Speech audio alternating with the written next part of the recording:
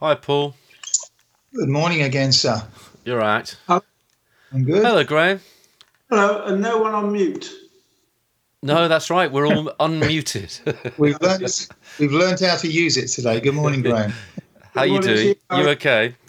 Yeah, good, thank you. Splendid, splendid. Graham, you might be able to see behind me in a blue box, behind my shoulder. There's a blue box with VHS tapes of the Huntsome Court sessions.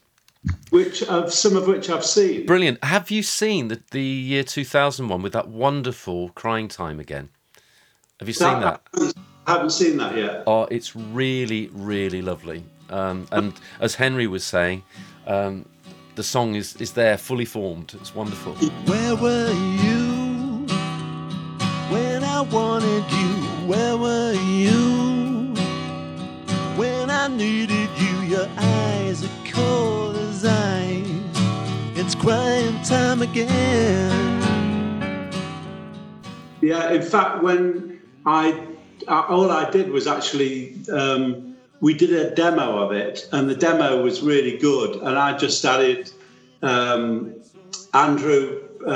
Gold played on it, and I did some other things. I think I redid the bass possibly, but it was no, as you say, it was all there. Yeah, such a lovely song, and it's fascinating seeing both of you kind of take part in really eclectic stuff. There's Henry doing a kind of a rap thing, which is fabulous, from the 2002 one, which I don't think you were at. No. Yeah, and there's one song, Graham, I think it might be on the 2001 as well. And I thought, hang on, I think this chord's going to have this song's going to have one chord, but no, you changed the chord after about a minute. It's really, So maybe your ambition was already realised. Sometimes when the morning sunlight hits the shades, I remember what my mama said. Yeah, but I'm loving going through this stuff. You know, it's fantastic. Yeah, the stuff I've seen is just from 1998. Yeah. Brain Dead was one of them. Yeah. There was a few. It's really interesting going back and looking at those songs. Some had that good parts, and other ones I thought, well, why the hell did we move to that section? It sounds completely irrelevant to the previous section, you know. So it's easy to criticise in hindsight, but there's a few surprising things, a few good surprises as well. Yeah, definitely. But I mean, I've done similar things myself in the past, and I always find it a really enjoyable process. I always surprise myself that I can, well, back in the old days, write kind of to order under pressure. But it's there's no wonder, you know, funny decisions get made, isn't it? Because you're there in kind of in the spur of the moment. That's right, and also you're put together with other writers that sometimes it works very well with. I mean, the majority of the time, actually, we always got something. Other times, one writer in the team may be sort of putting things out of balance or not sympathetic to what the other two are doing, and that can not be very productive. Yeah. The whole process for me was more about the relationships that I made that went on afterwards. Kirsty McColl in particular, the session with her and the third person didn't go well, but she and I got on very well, and decided to meet up after Huntsome Court, and then we did some things together. I'm stalking a fan. He lives in a high-rise block, and here I am. He shouldn't have turned my rock. He's brushing his teeth. He doesn't look bad from this. Sure. And I imagine that the relationship with Henry really sparked up during the Huntsome. Yeah, and it's gone on. You know, I mean, Henry and I will definitely write together in the future, because we enjoy each other's company, which is quite a thing as well. It's a bonus.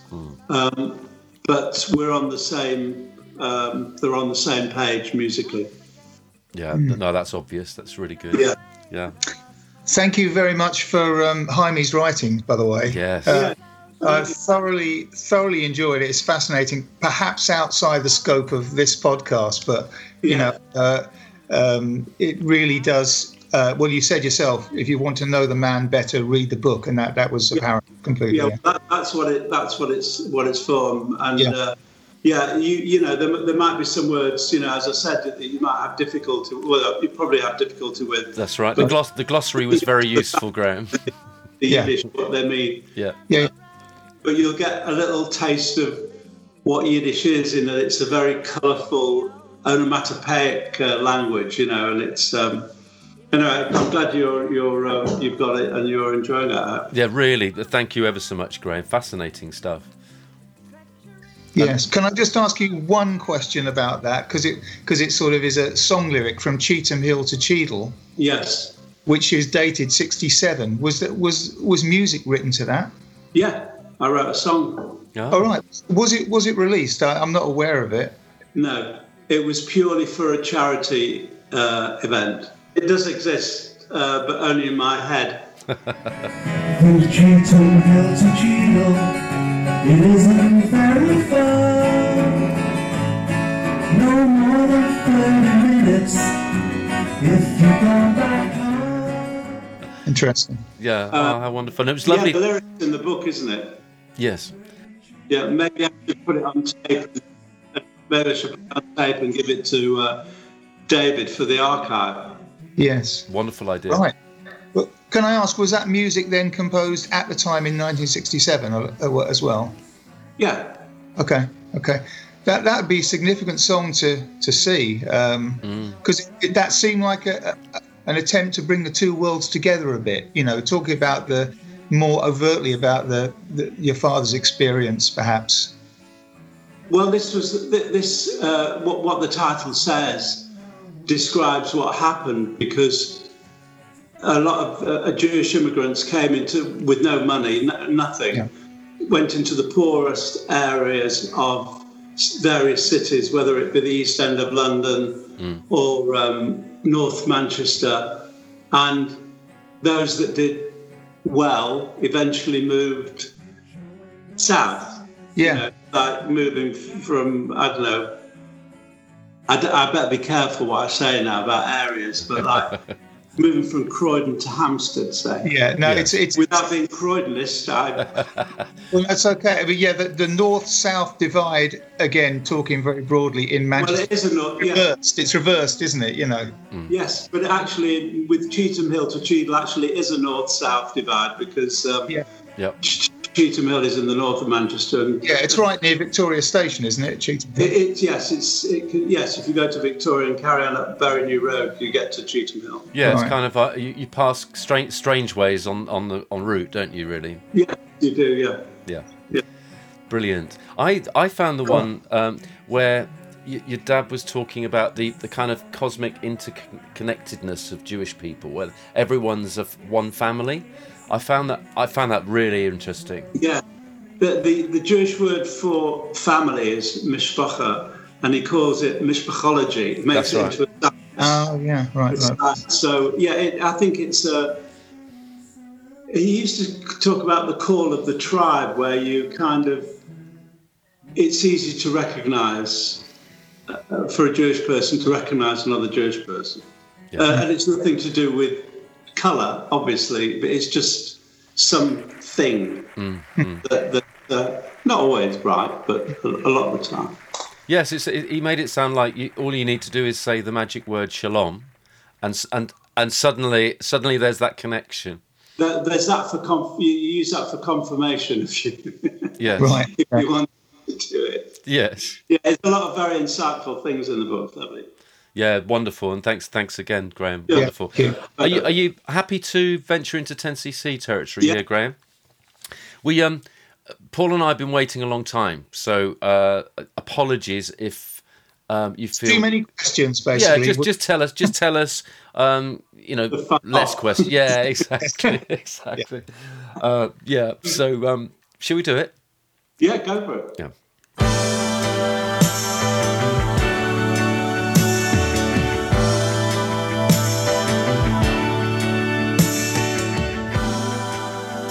Welcome back to the Consequences podcast with Paul McNulty and Sean McCreevy. Hello, ladies and gents. Welcome back to the podcast. Paul and I are thrilled to bits to have the pleasure of Graham Gouldman with us today. Graham, thank you so much for putting up with us 2 weeks running this. You must be getting sick of the sight of us now. Like a regular thing, isn't it? It is. No, I've been enjoying it. It's fun. Fabulous. And I'm also thrilled to say that today, Paul and I are hoping to pose some questions that have been buzzing around our minds for a long time, because we're going to venture into the world of 10cc. Okay. Oh, by the way, we should start by saying somebody posted on the Facebook groups yesterday, or a couple of people. I don't know whether you know this, but 45 years ago yesterday, I'm Not in Love got to number 1 in the charts. Yeah. Yeah. Oh, you held a sort of party, did you? No.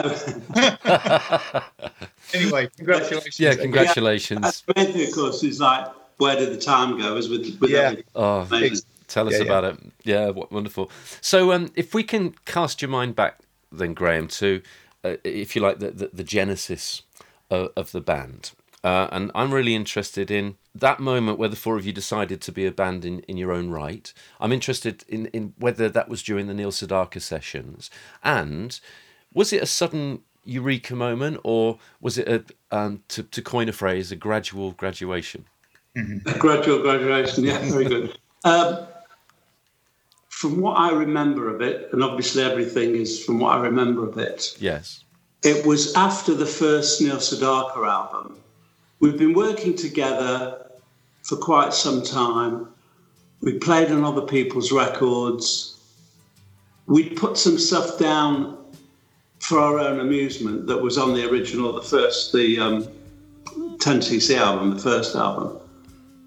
And I don't know who said it, but it's the obvious was stated that why don't we do something as a band? Mm. And that's when we started.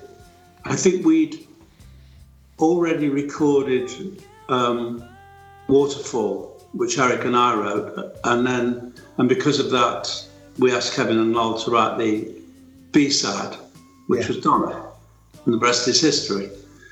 So I would say it was an idea that had probably been bubbling up in our minds, but I think there was a definite decision that we should be a band, and maybe it was spurred on by doing Waterfall because it sounded like, oh, this is good, you know. Mm-hmm. Waterfall, and it's falling down on me. Waterfall, and it's falling down, but it ain't gonna let me be. And so I can't give you a date or a specific moment. Or to say with any certainty that it didn't evolve, but my feeling is that there was some conversation like, hey, we could do this, can't we? We've got everything here. We've got a studio, we've got an in-house engineer, we can do everything ourselves. Mm. This will be great. And I remember thinking, this is going to happen. I was always really, really confident about that. I thought there's so much talent between us and what we had. But we were having a great time anyway, so it wasn't like if it hadn't have happened, I think we'd have carried on as we were. I don't know for how long. But that's what I remember of it. Sure. Sounds like the biggest no-brainer in the world. Looking back. Yeah, you mentioned Waterfall. I mean, it's a wonderful tune. And Paul and I, in several podcasts, Graham, have kind of talked about that really important moment, that kind of nexus, where Waterfall, which is this classy, arguably AOR, really, with a gorgeous vocal, sumptuous, and the flip side, literally, is Donna. Talk us through that, if you like, that seismic decision to not put out Waterfall and put out Donna instead, because that took the band in the opposite direction, didn't it? Yes. As we were recording Donna, we just all felt that was another no-brainer in a way, that this was different, even though it was a pastiche, it was interesting, it was different, but it had that thing that you can't buy, that kind of magic element. So obviously we recognised its commercial potential as well, and that's why we wanted to go with it. Waited by the telephone. Waited for the phone to ring. To us, we weren't thinking, well, we better not do that because people will think we're like a pastiche band or any of this or that band. We already knew we could do anything. Anything. If we wanted to be a country band, we could have been. Anything at all, we could do. And we have such an eclectic mix of styles in our canon, if you like, that it shows you that we can do it. So it wasn't. We weren't at all worried, because you might have worried and thought, well, we don't want people to think we're like a doo-wop band or something like that. Yeah. But there was just something about it. And the other, I think, important thing about that, what happened was that Eric knew Jonathan King, and Jonathan King had started this UK Records off. Yeah. So it was funny because there was a chance that Apple might have put out Waterfall, and that's why we did the B-side. Because I remember I said, let's do a B-side right now, because just in case everything kicks off and they go, yeah, we want to put it out in a week, and what are we going to do? So let's do it now. So we did Donna. But Eric said, I'm going to send this to Jonathan King. And so that was a good move. It speaks very well of the optimism and chemistry at that point, that neither you or Eric, I guess, were proprietary towards Waterfall. You were perfectly happy to go with Donna because it was, a more commercial song. For a long time, it was whatever's best for the band. It didn't matter who wrote it or sang on it or anything like that. It was, this is what's best, for the song. I mean, no one could have sung that Donna like Lol. I mean, Lol was a great sort of character singer in a way. Yes. He always had that and did it great. Yeah. Perfect.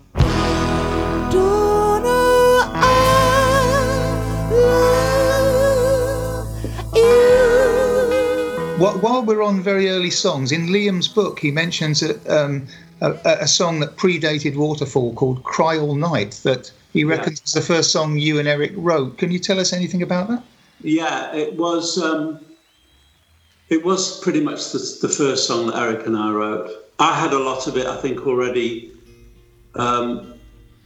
written. But Eric, added to it. She's sitting there by the phone, but no one ever calls.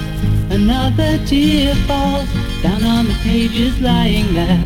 Oh, but she thought he really cared, but now he's gone and told her that he doesn't want to. It was just something that I had and wasn't finished, I think. Okay. Was it in that CSNY style of Waterfall or something different? Yeah, it was. It was a little. Yeah. All right. How interesting. Love to hear that. Yeah. Does it exist, Graham? I think it exists. Better ask Dave then. Our friend Dave. I've got my hands clasped together here. It's going to keep cropping up. Yeah, wonderful. Cry all night, 'cause she don't feel right. Smoking cigarettes, I'm trying to forget. Sorry, one more thing before we leave those very early days. Do you recall hearing Cry? Because Kevin says that it was written in 1971. I can't imagine that would have escaped attention, or maybe did they bring it to the band?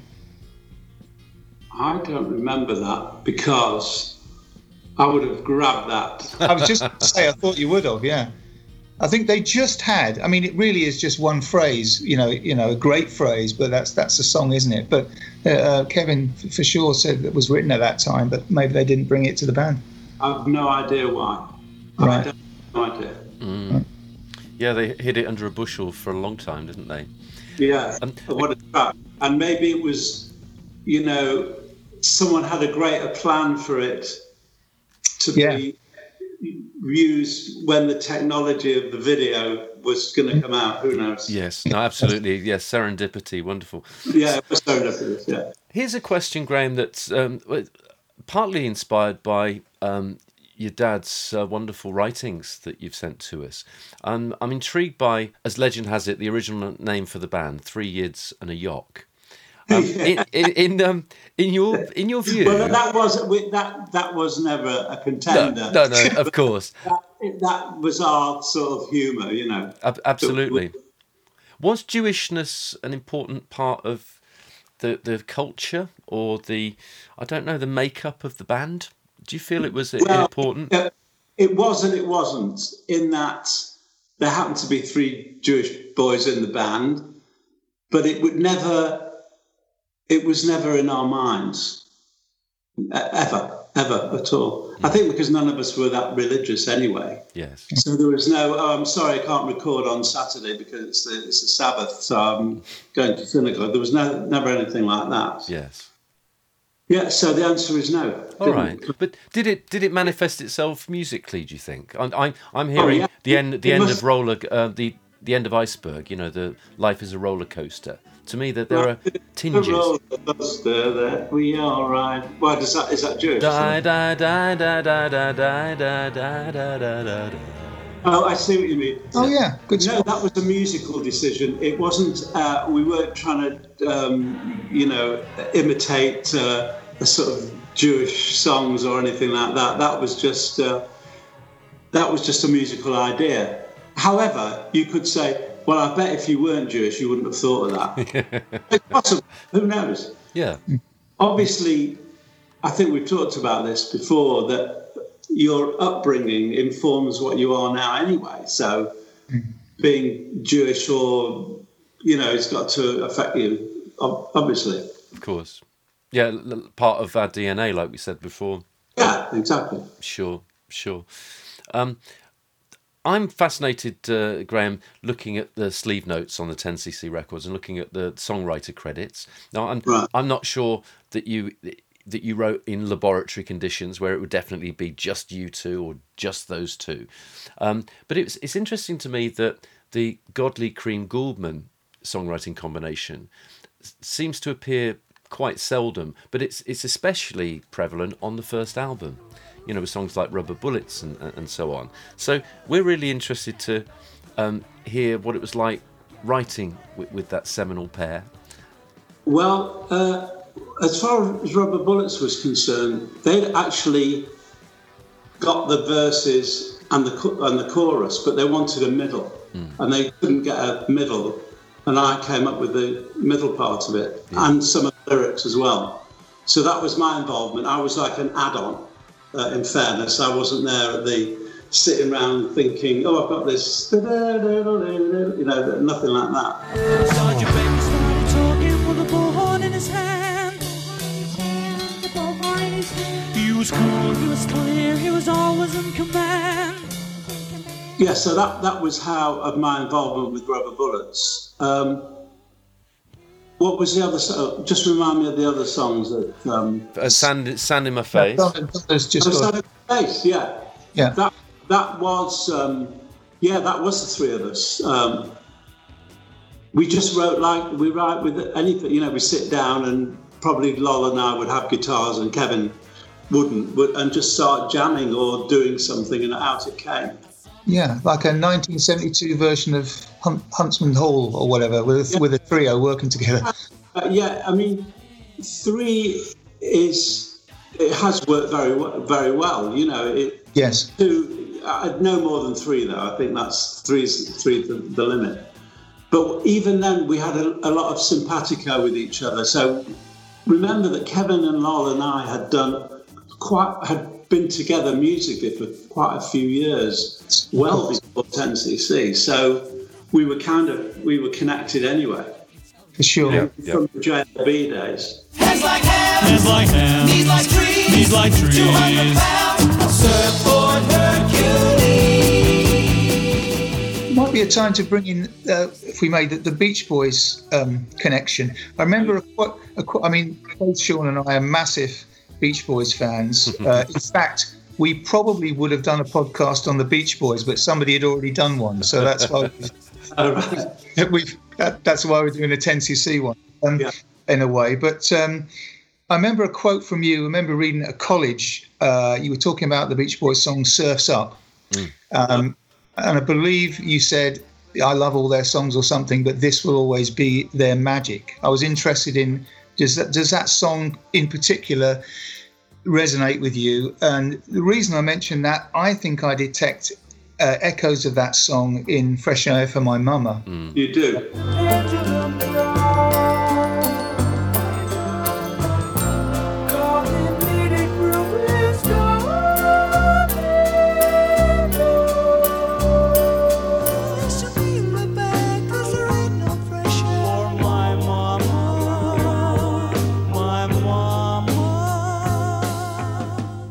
Okay, could you tell us about that connection?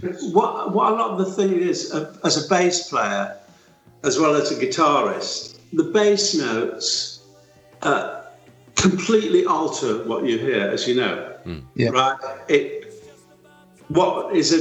you play an E with a D bass, it's suddenly you're in another world. Yes. Yeah. And Brian had this ability to do these. This is only one element of what he did, because he's a bloody genius.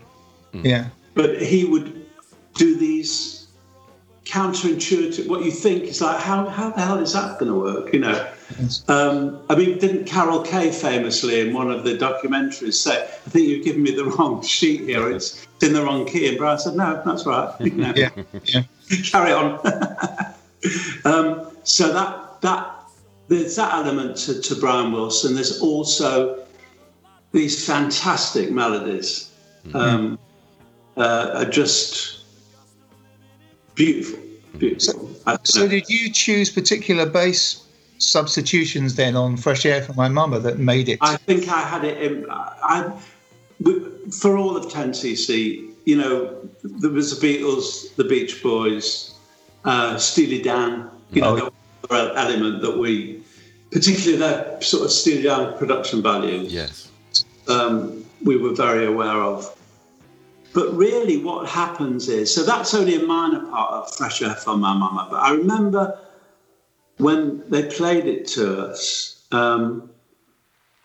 One thing, this is slightly off the subject, but it talks about a general how we cooperated and helped each other. Yeah. There was one part of the song that they only did once, and I said, "That part you've got to repeat it. It's not fair."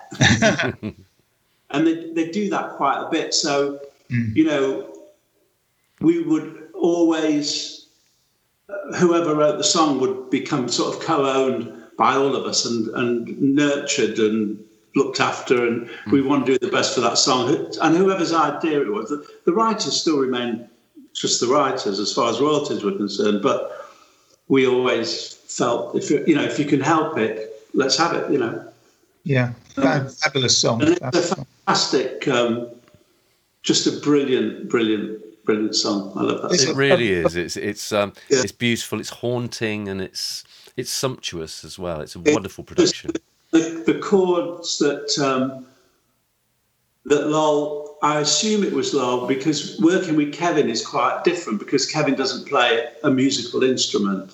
Yeah. He'll sing along, and you'll hear the chords, like you know, usually what it is.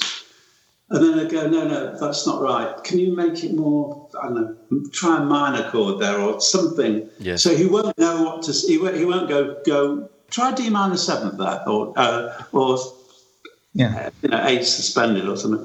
He won't do that, but he'll describe what he wants to hear, and then you sort of find it until you go, that's the one. Yeah, that's what I want to hear. Mm-hmm. So I would imagine that song is a combination of Lol coming out with what he hears and knows the chord that he wants to play, because he plays keyboards, and Kevin coming up with stuff and Lol either knowing exactly what he means at the beginning or having to say, well, that doesn't sound right, or Kevin saying that doesn't sound right, change it to something else.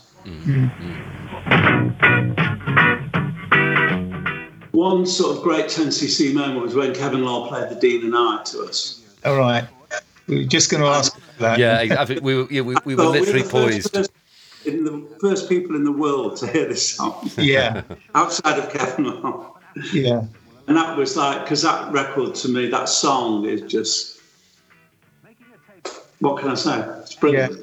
I think we're with you on that. I think maybe, it's hard to say one, but I think I've heard you say this before, Graham, it encapsulates everything 10cc is about. It does. Completely.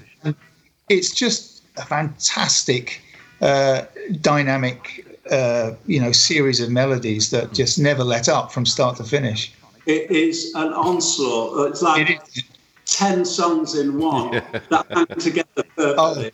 Yeah. It's just brilliant. And a lot of the arrangement of that, was myself and Eric and everything, a lot of input from us. So the record that you hear, the song is obviously Kevin Lol's, and that's the starting point, which inspired these other overdub ideas and arrangements and what to play, like what bass line to play or what guitar line to play. But I might mention this. When you've got a good song, it's quite easy to make the record. Yeah. It's when the song has some flaw. Flaw, you cannot, whatever you do, it will not make it a better song. Yeah. You can put, the London Symphony Orchestra on it, 20 times. If those notes aren't right or those chords aren't right, it's not happening. Or that lyric isn't right. Mm-hmm. We're quite fortunate that song happened to be the one where I think a camera crew came in, I think, to record like a school's educational program into Strawberry. And I suspect, from what we can see on that footage, it was kind of mocked up. I doubt if you were actually recording the song then. But nevertheless, you get to hear the backing, and it's got quite a strong reggae influence, it sounds like, which is almost... you can't really hear that on the finished product, but it's quite an interesting thing. Yeah, particularly on the drum days. It's real. It becomes submerged in the record, but it's there nonetheless. Really interesting. Yeah, those things were you say it was staged. Yeah, the director saying, like, if Eric was behind the board, while the boys are in the studio and you're in the control room, can you move the faders and things like that? That's exactly what you do not do when someone's already set. It's not good enough for them, Or they'd say, put the mic up there so we can see your face.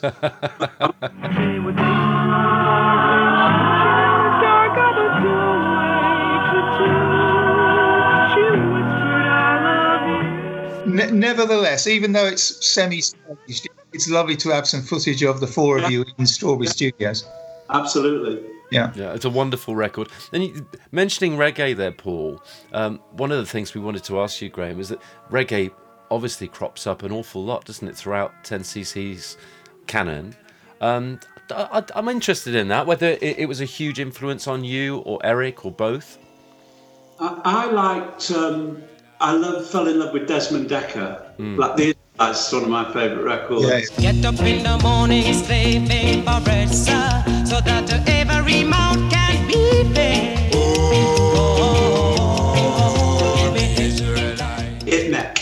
I just like the sound and the bounce of it, and I've been to Jamaica a few times, so I just like this very different rhythm. Yes. It cropped up prior to 10cc with songs like Cricket, that we did with Pete Harp and Safari. Yeah, so that it's probably listening to ska music and at home. That's right, and hearing all the Calypso tunes on holiday and that sort of thing. Yeah, maybe, yeah. I just liked it, yeah. Talking of travel, it wasn't long before 10cc went out on the road. Yeah. It seems that from what Kevin has told us, that he didn't really enjoy touring that much. No. But you've made a long career out of it, Graham. I guess you've loved touring. I guess. What was it? Yeah. What was it like touring with 10cc as that original 5-piece?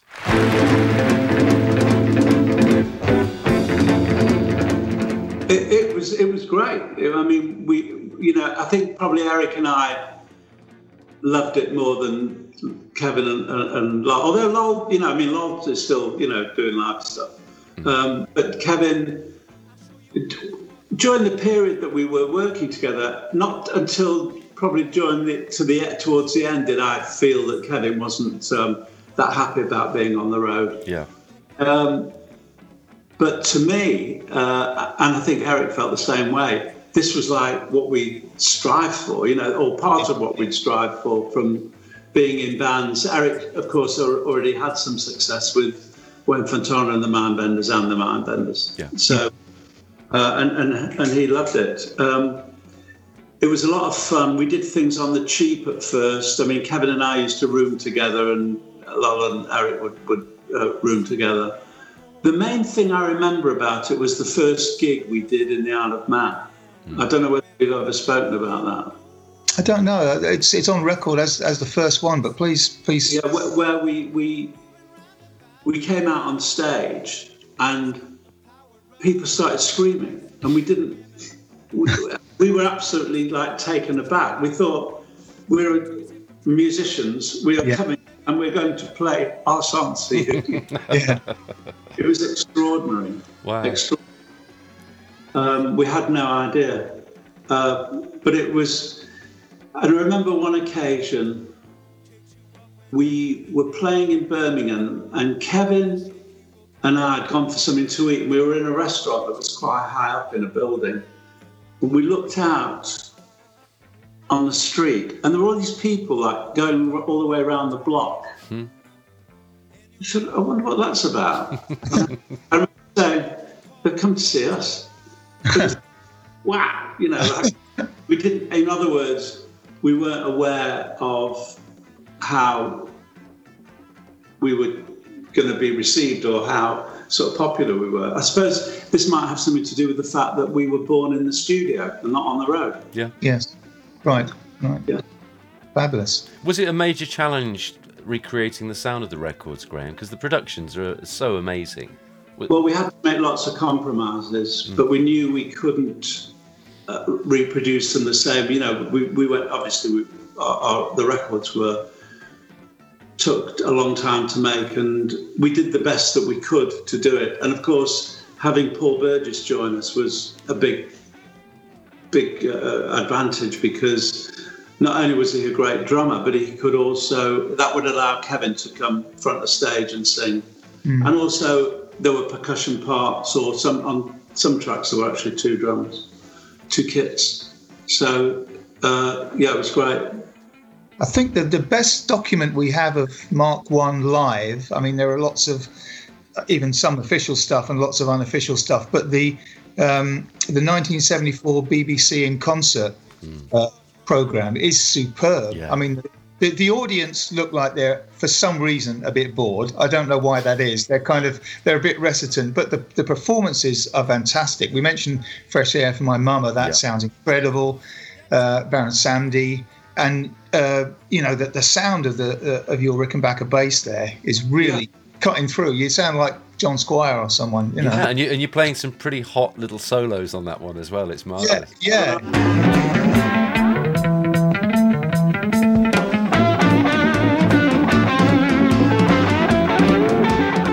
Great document of the prowess of the live act. Yeah, we were good. Good. Wonderful. Take us back, Graham, to you and Eric writing Wall Street Shuffle. For me, that's like the first supernova burst of absolute magic. Do you feel the same way about that song?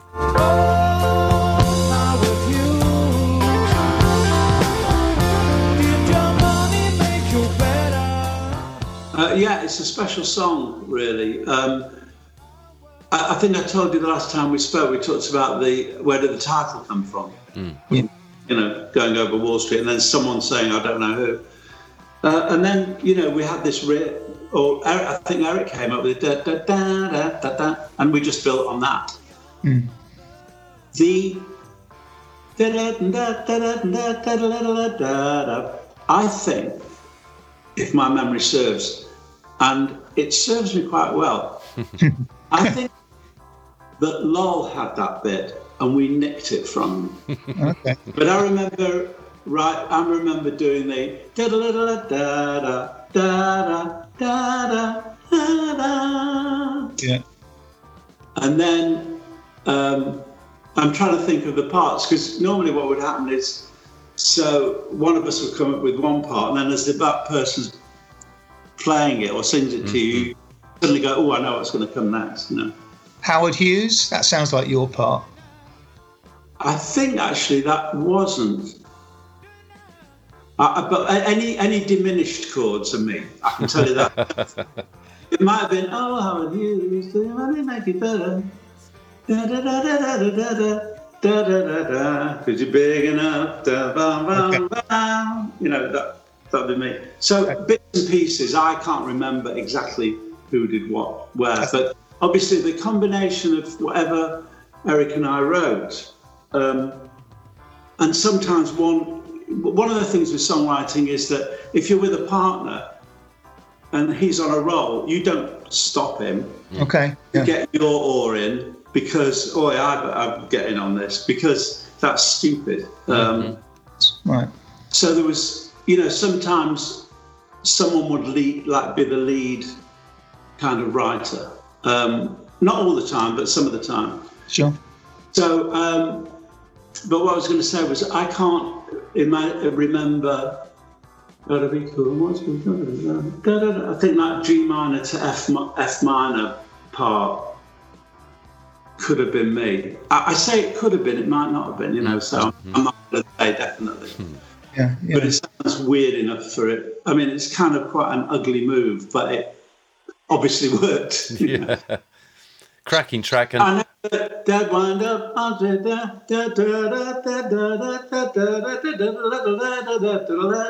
That's me. Okay. Yeah. I remember that. Because there's a chord in there, it's like a minor 6. But I have the 6th on the bass, on the lower string, so it gives it a different sound than doing Yeah. Oh yeah, please do. Here's one I made earlier. Yeah.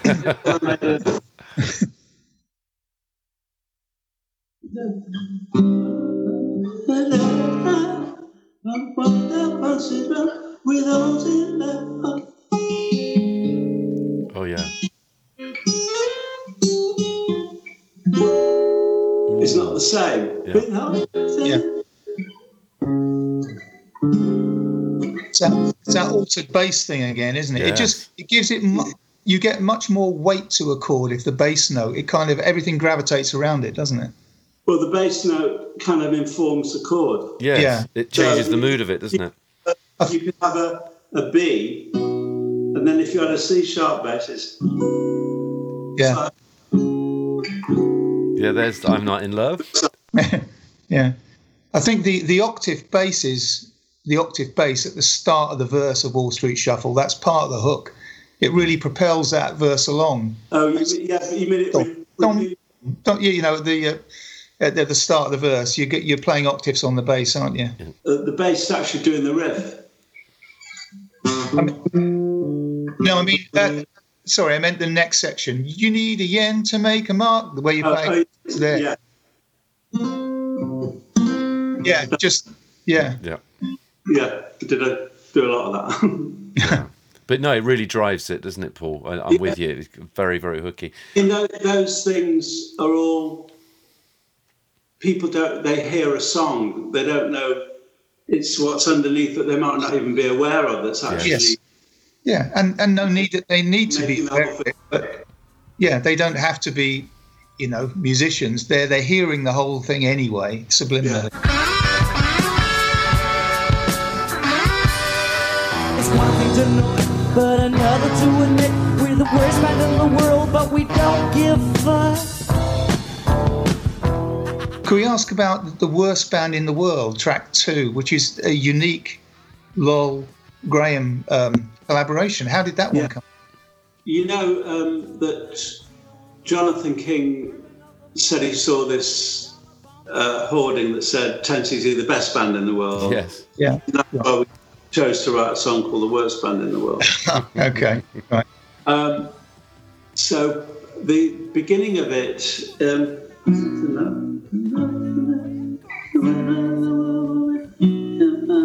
I think that was Lol. Okay. And then I did,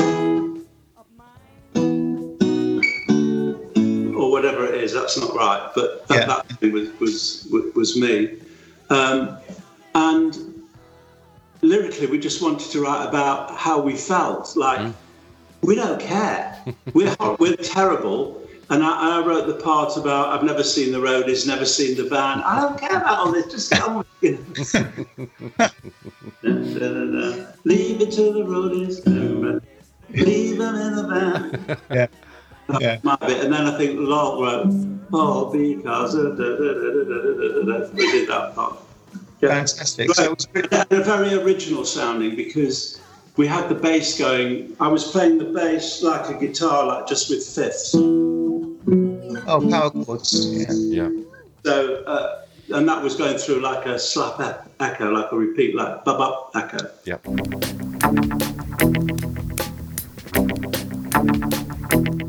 Because of that weird.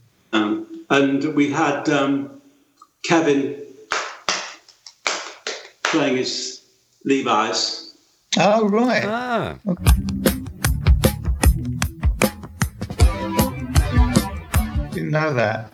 Yeah, that's on it.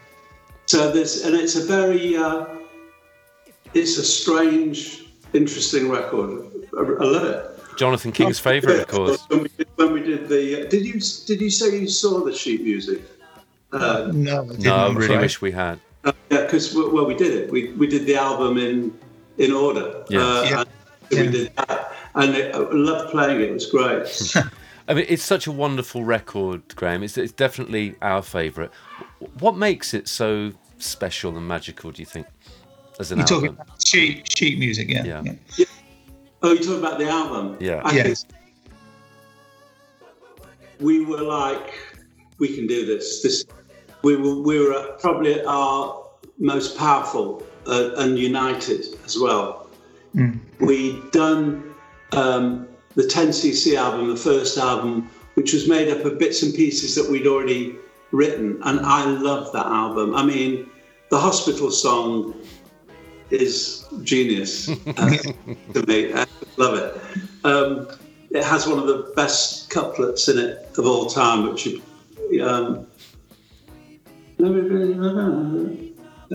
nobody brings me something. Nobody brings me Birthday flowers. cards. When sister brings the bedpan round, I'll piss like April shower. Lol, doing a musical thing. Fabulous. Great, love it. So I think we'd had some success and we were going to make like a great album, and I think we did. Oh, you certainly did, yeah. I'd just ask, sheet music known for its wonderful harmonies, of course, can just ask a sort of technical question about how you handled harmonies. We asked Kevin this question and we got this sort of answer we might have expected. He said, we didn't think, we just did. But the arrangement... What happened was, because like Lol and Eric had higher voices. Right. And I had lower voices. Yeah. Middle to low, and Kevin and Lol, Eric and Lol were more middle to high. So we got it covered. And so Kevin's right. If I'm singing with somebody, if I'm writing with somebody, I just go to it. I know what to do. But those songs, the harmonies are so...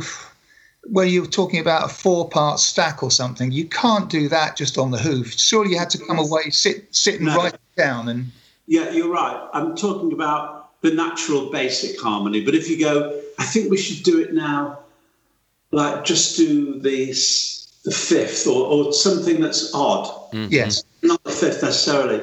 Then we would work it out with the guitar. Right. And quite often it would be so unusual. Yes. I remember when I was doing it, I'd have the guitar with me. Yes.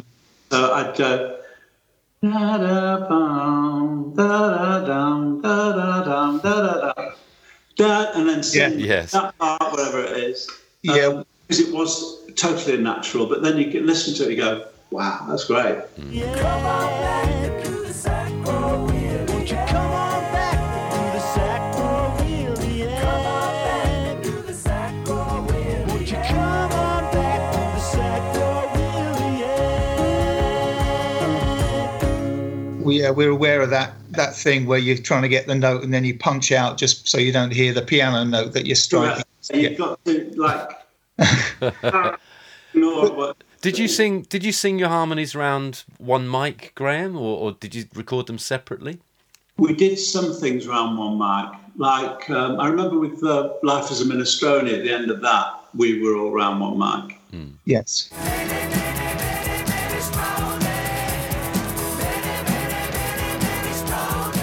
I think a lot of the time we did, and I think that's adds to the sound in a way that we did it around one mic. Yes. But a lot of things were done separately, so it didn't make any difference that it was one mic. But sometimes we did do harmonies, sing at the same time round, and it would be one mic. Another thing that you seemed to do at that point, I believe, correct me if I'm wrong, was work on one track on its own to completion and then move on to the next track. Correct. Which I don't know whether you realise this, that's what ABBA did as well during their kind of purple patch. They worked on one song to completion and then moved on to the next one. And I think you can almost see that because the attention to detail and the focus is so strong. And then you move, rather than having a number of tracks working. I don't know why you would not do it that way. Other than say, like if you had a percussionist, say, coming in to do some percussion, you'd say, play on this track, and now we'll give you another track to play on, or like bring someone outside. But for me, so your whole musical world came focused on that one song. Yeah. It seems obvious, but I don't know whether most people work that way. It's a really good way to work. Do you still work like that, Graham? Definitely, yeah. Okay, interesting. I want to just think about one thing until it's finished, and then I can move on. Okay. And it's obviously worked. So, why fix what isn't broken? I just like it working that way. Fantastic. Speaking of vocals, again, Paul came up with a nice question. I like this one, Paul. I'm going to nick it off you because it's so good. Which 10cc songs did you want to sing lead on but couldn't, or didn't end up singing them? I think I could have sung Baron Samadeh, which I do now I can do it now because I said. I'll show you a man who walk on fire and don't get burned. Don't get burned, don't get burned. Hey, don't get burned. I'll show you a man who tread on glass and don't get cut. Don't get cut, don't get cut. There was a song, Lying Here With You I sang originally, but I actually said to Eric, I think your voice would be better to this. And I think he sang it really, really beautifully. Yes. There's not that many, but I remember with Dreadlock Holiday, If Memory Serves, and everything's as if memory serves, but I was going to sing that. I knew I would get that. But I think Eric wanted to try it. I said, words to that effect. Yeah. I was walking down the street, concentrating on trucking right. I heard a dark voice beside of me, and I looked round in a state of fright. Yeah, you must have had a feeling that one was going to be a big song, so you... It wasn't that.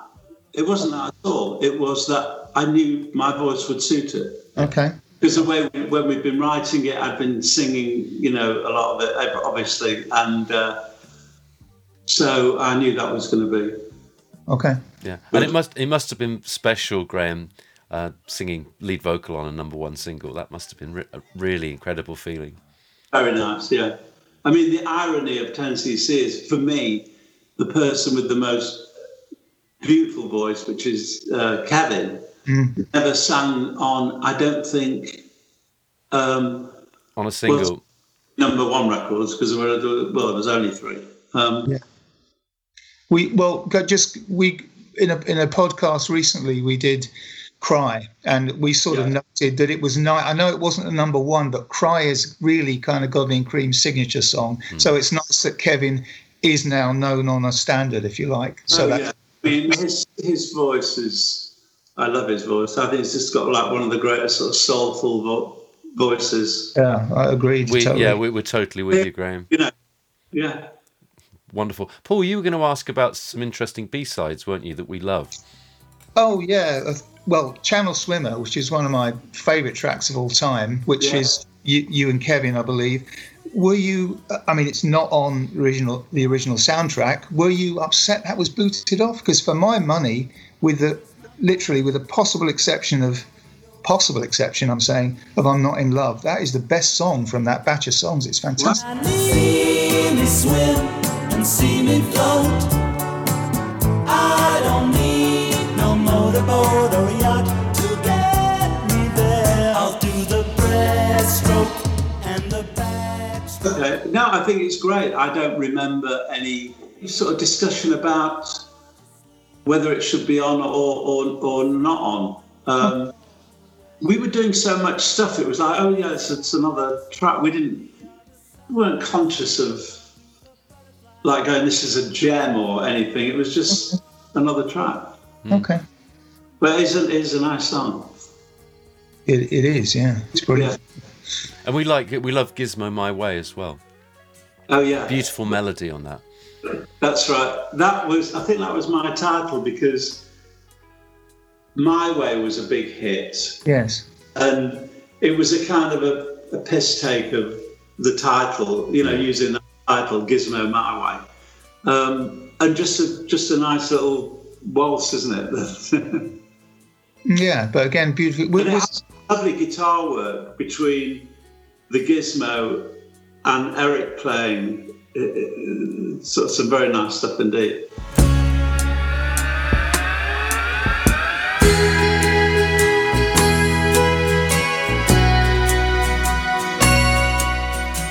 Tell us about the Gizmo in the studio, Graham. I'm in love with the instrument. I think it's wonderful. Was it a temperamental beast to work with on those sessions? Well, it is. It works best with a £1 million studio. Yeah. Yes, it is, but it's unique, I think. I don't know anything else that sounds quite like it.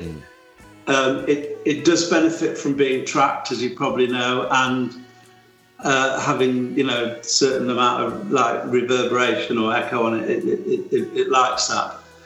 But we loved it because it was ours. Yes. And although Kevin Lowell invented it, it was another string to our guitar. Quite literally, yes. Right. Literally. Here was a sound that nobody else had. Okay, so synths, I think, were starting, like Polymoogs were around. But here was something that no one had it, and that was brilliant. And we used it to, like Old Wild Men, it features in beautifully. And people go, what the hell is that? Yeah, different. It's an extraordinary sound. I love working with it, and I've got one, as you know, and yes. You've got one too, Sean, yeah. And I love it. And Graham, who I work with, absolutely, like, he put it on everything if he felt like it. Yeah, I'm with him. Even as a subliminal sound, it's very, very, it's very good. Yes. Yeah, like you've used it on the new album. In a very, very subtle way. Very subtle way, yeah. Yeah, use it. Sure. A little bit later, hopefully, Graham, if we have time, I'm dying to ask you a little bit about Consequences, but we'll come on to that in a bit. I'd love to hear about the the process of putting Sacroiliac and Iceberg together, working with Kevin, whether you both had ideas kind of formed separately before you came together, or whether you literally sat in a room and concocted those wonderful things. I'd love to hear you playing some of the chords from Iceberg, because I find them impenetrable. It's wonderful stuff. I have not played that for a long time. Yeah. I have to go and practice. We wrote those songs. Just wrote them, sat in a room and played them. I knew with Kevin that I could sort of do anything chord-wise, and it was like, I think we were trying to, like, the madder the better. Iceberg has some great melodies in it, doesn't it? And wonderful chords. I was an orphan and I couldn't help it. I've been in and out of trouble ever since I left me in a basket on the freeway. Yeah, I'm trying to think of it, but don't hold your breath on me remembering it. I've got style, I've got class. That's fantastic. Once in a while, Yeah. Those lovely jazzy progressions.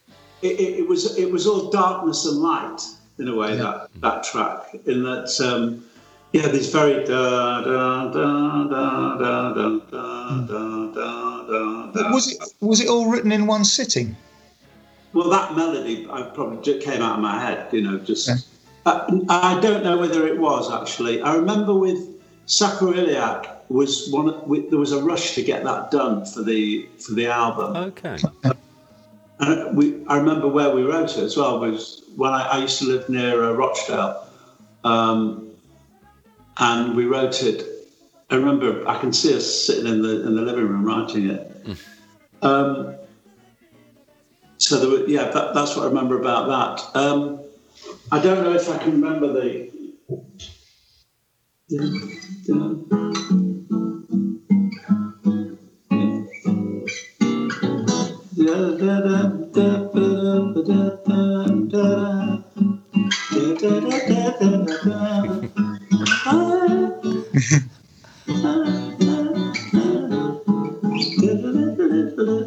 And there's just some weird stuff I definitely can't remember. I got the gist of it. Fantastic. It was always quite a lot of fun writing with Kevin. And I remember with Iceberg, we had this lyric, which I'm not going to repeat to you, but Eric and Lol refused to allow it. So we changed it. They were quite adamant. It was disgusting. So, yes. Were you okay with the handbag line? Were you and Kevin kind of, 50% of the band wanted the handbag line in it, but the other two didn't? About the handbag line? How do you know about the handbag line? Kevin told us. Okay. Actually, I think I think it might have been might have gone a bit too far there. Yeah, I think so too. Yeah. Yeah. It's so Kevin, isn't it? It's in his autobiography, I think. Yeah, it's public property now. Brilliant. Yeah, fabulous.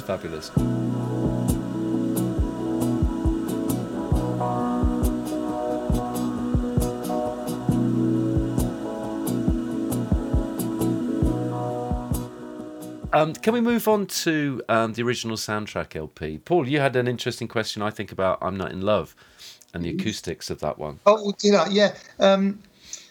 The famous the guide backing track that you've said that it was going to be taken away and left just vocals, but it sounded so great that you kept it with just the Rhodes, the Moog bass drum, and I think you playing Eric's Gibson guitar on the track.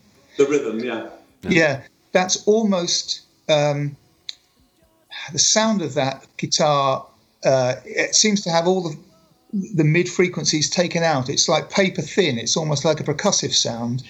Yeah, it almost sounds acoustic sometimes to me. Yes. It's almost like yes, you're right. It has a percussive quality, but just the way it was. I mean, we went from what I remember when we put down that track, as the idea, as you've said, was that it would come off. So we just played and we played it together as well. So there was no overdubs on that original three instruments. That's amazing. How could you know? That was a guide, and you just relaxed your way through it, not knowing that would become the bedrock of like one of the iconic records of the time, almost. Yeah. You never know what you're doing anyway. So of course. But what you suddenly think, I am playing the rhythm guitar on a record that's going to be played and played for generations. Who's going to say that? Yeah, and you're gonna clam up. You're gonna clam up if you think that as well. Yeah. What I was going to ask about, just specifically about that guitar sound, it seems to me that from that point you used that kind of sound quite a lot on acoustic guitars in later records, where the frequencies were taken off, so it took up less of the kind of sound spectrum. I wonder whether that was inspired by that track or not. No. Okay.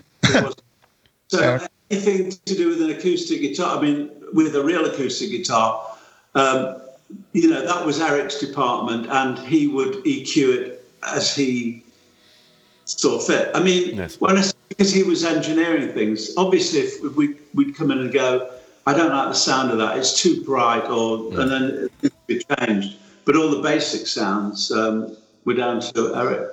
That's right. Okay. And you're right, Paul, he did reuse that kind of sound. I'm thinking of the intro to Feel the Benefit, where you've got that lovely, thin, bright guitar sound on his electric, I think.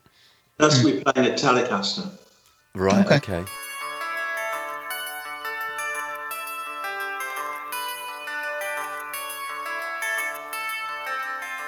Yeah, it's a wonderful sound, and it cuts through. And I think with I'm Not in Love, because you've got all the frequencies, haven't you, there as white noise, as that wonderful backing. I guess the other instruments need to occupy very thin frequencies, if that makes sense. But, when you're mixing a track, it's not just a matter of having a good bass sound, a good drum sound, a good this or that. They have to live together in the picture. Definitely. And occupy their own space. Yeah. I mean, Eric was really on fire. I mean, the original soundtrack album, but wonderful production, and we're obviously massive fans of many of the tracks on there. Particularly for me, Minestrone and One Night in Paris. What tracks on that album, apart from I'm Not in Love, Graham, do you particularly admire? I think One Night in Paris is magnificent. It was great to record it. I love it because it's quite minimal. There's not a lot on it. Yeah. That's why it's so magnificent. Just the concept of it as well, the humour of it, the drama of it as well.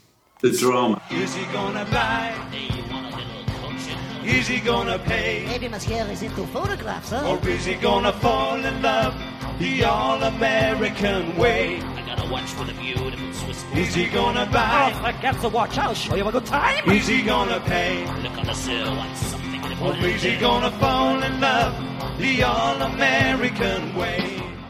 It's so visual, isn't it?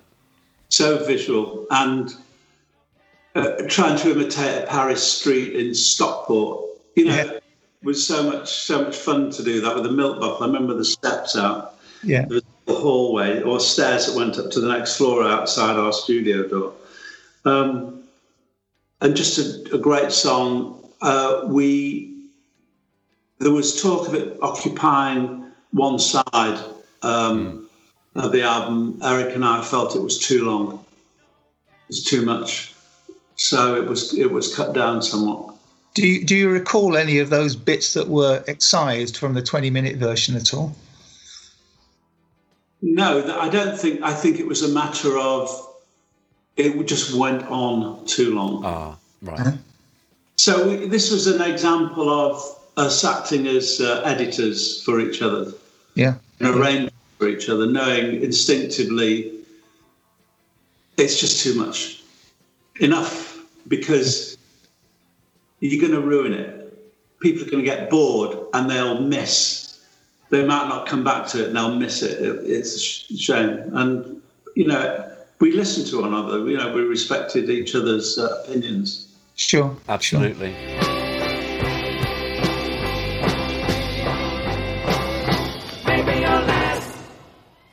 That was one of our strengths, that we did that. Well, yes, One Night in Paris and I'm Not in Love are both brilliant exemplars of that, aren't they? Absolutely, yeah. Film of my love, Graham. Yeah. I mean, some people unfairly say that you were given the Ringo job on that one. I'm which is unfair. I'm fond of it, I have to say.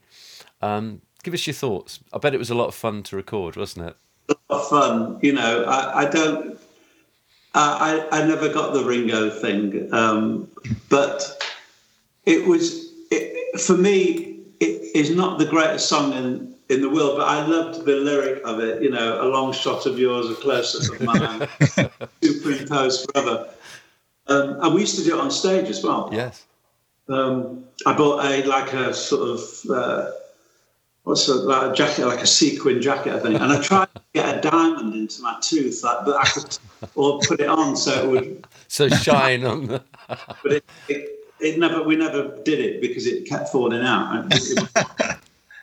So just a lot of fun, really. Yeah. I hope you're going to join with me as I sing The Film of My Love. Thank you very much. Hit it, Kevin. You're raving pufter. Co-starring you and co-starring me and starring us both together. Not the best song, but in the mix, very complimentary to the album, because it was, blimey, these guys did I'm Not in Love and The Film of My Love and One Night in Paris and the other stuff, you know. It's Sure. very, very different. So eclectic. Yeah. And just a Mickey take, really. Moving on to the last of the 4 albums by the original lineup, Graham, with How Dare You, which I love as an album, I have to say. Did the sessions for How Dare You feel different to you? At what point did you kind of feel that the split was inevitable? On that album, I felt the clouds were on the horizon.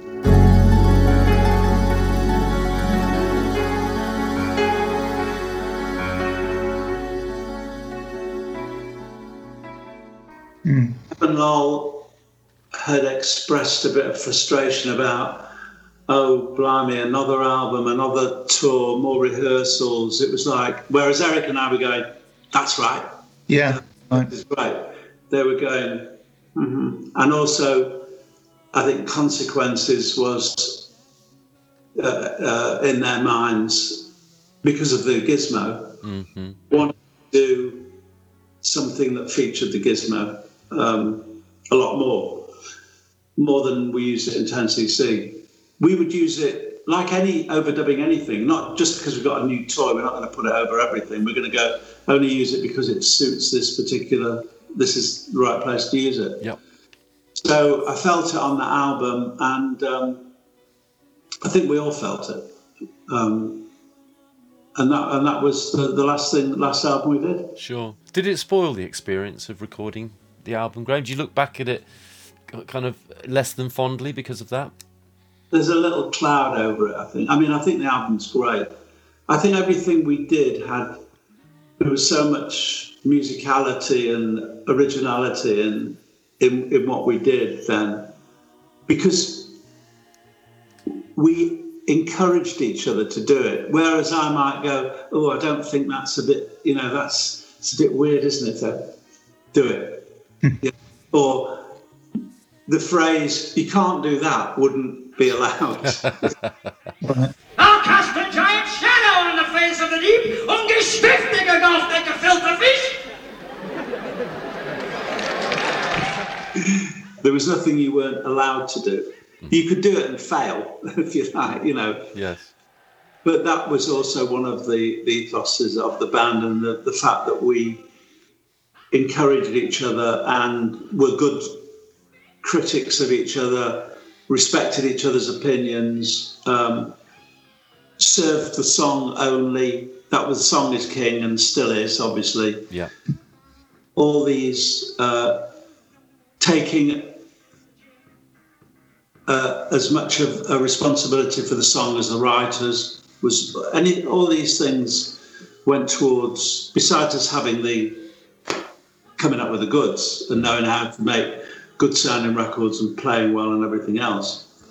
All these things made 10cc what they were.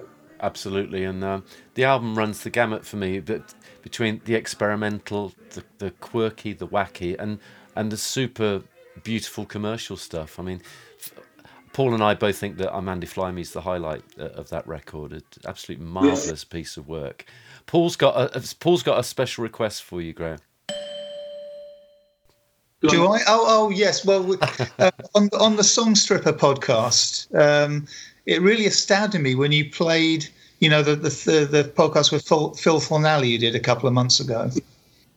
You played the opening or some of the opening to I'm Mandy, and that second chord blew me away because it didn't sound on the guitar or anything like the record. I think it's it's a B flat 6, but it's not a B flat 6. Yeah, because I'm using my. Please show us that one, because that was. There you go. Yeah. Cool. So it's not. Yes. It's yeah. Da, da, da, da. Oh, that's sort of thing that. Like a rolling stone. Yeah, it sort of opens up a whole new world of possibilities. You've got to be able to play. If you only do that sort of shapes, like got a bar chord, yeah. Yeah. You could, but if you play, you have to do it with your thumb. Right. And for our listeners, you're curling your thumb over the. Is that the F string? Yeah. So you're playing an F and a B flat then on the bass there. The first fret. Yeah. That's such an unusual sound. I've used that chord quite a bit. Thank you. It's wonderful. Just like a rolling stone, I'm outside looking in. Fabulous. And following on from How Dare You, Graham, and the split there, Paul and I, obviously, the past year and a bit, we've been piecing together bits of history, reading both Kevin and Eric's books. Is it right that you were kind of part of the initial Consequences team, and it was going to be a three-man team to record that project? I don't think it was going to be a three-man team. I think Kevin and Lowell wanted me to play on the album. Okay. And I remember doing some stuff right at the beginning. Their sessions would start at sort of 10 at night and go until 6 in the morning. I didn't like that at all. And I just sort of eventually sort of drifted away from it, really. I can't remember anything specific, or any conversation. Sure. But I did do something, and I can't remember what it was. Is it possible you're on the finished record then?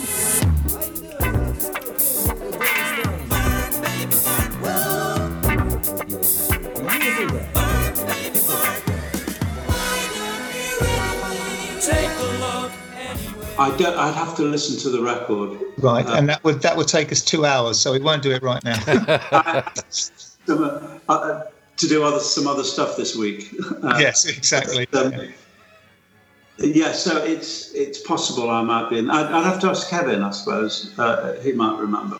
Sure. What leaving aside the emotional side of hearing Consequences at that time, what do you think of it musically? I think it has Kevin Lowell's genius, but could have been a better record had it have been shorter. Right. There's some great things on it, great sounds, great performances. Peter Cook, Sarah Vaughan's on it, isn't she? Yeah. Yes, sings Last Weekend with Kev, yeah. Yeah, and it could have been a great, maybe even double album tops, but a triple album is probably its downfall. I think it's too daunting.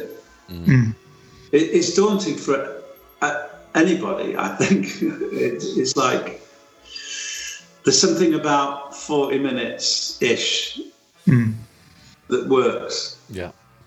Whether we're just used to that because of the constraints of what was originally vinyl, but now we could have hours and hours and hours of it. But who would want that?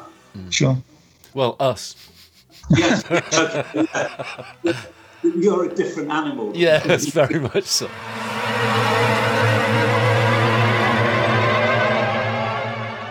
Possibly an awkward question, Graham, but it's not meant in an awkward way. Have you read Eric's book? I have not. Okay. Not, and I've. All I'll say is, I think Eric has a different way of remembering things. So, and that's the reason I don't need that. But no, that's all I'm going to say on that. Okay, no, we totally respect that. Totally respect that. And on a much more positive footing, tell us about the feeling in your stomach when you launched into the Deceptive Bends project. That must have been scary and exciting at the same time.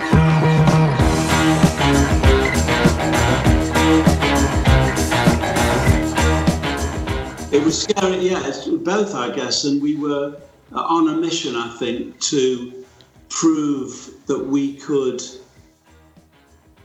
not be as good as we were, because we couldn't have been. It was different, but still produce something that was special, and I think we did. I think we did some really. I love Deceptive Bends. I think it's good, and I love Bloody Taurus as well, in the main.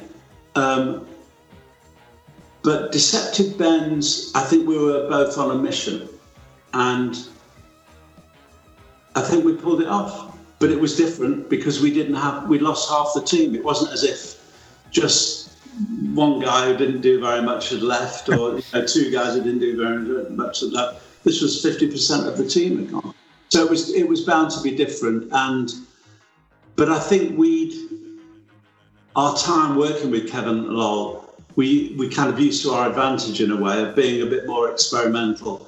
Maybe not as experimental. It was maybe a bit more poppy, and maybe who knows what would have happened if, like, we'd have presented Things We Do for Love, say, to Kevin Lowell or Good Morning Judge. In fact, Good Morning Judge, I think we did have before we started that album. Didn't you play it at Nebworth when you did? Yes. Did you play it? Yeah. That's what I was thinking of. Yeah.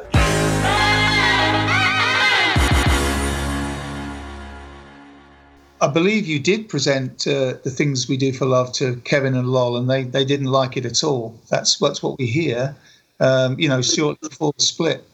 I know our late manager Rick Dixon played it to Kevin, and from what he said, he expressed displeasure with it. Yes. I mean, but it boggles the mind from this point of view, because it's like a quintessential pop classic. But I guess had it been a couple of years ago, maybe Kevin would have looked at it differently and looked to imbue it with something different, like he did with I'm Not in Love. But maybe it was too far along the line by then. I don't know. I don't know, but sure. We'd gone through this almost like a divorce, a process where everyone were trying to keep the partnership together. And I don't know whether I've mentioned this before, but this subject is something that Kevin and I have spoken about a lot, about what we should have done, what we could have done, which would have been great, which was say to Kevin, I'll go and do the Consequences album. Let's reconvene in a year and maybe we'll do some other stuff, and come back together. But we didn't do that. There was too much, I don't know, animosity, or it was a shame that didn't happen. I'm sure that could have worked. And that's my big regret as far as the band is concerned, that didn't happen. Sure. There's no guarantees about what would happen, but I think we could have been producing stuff that would still be great to this day.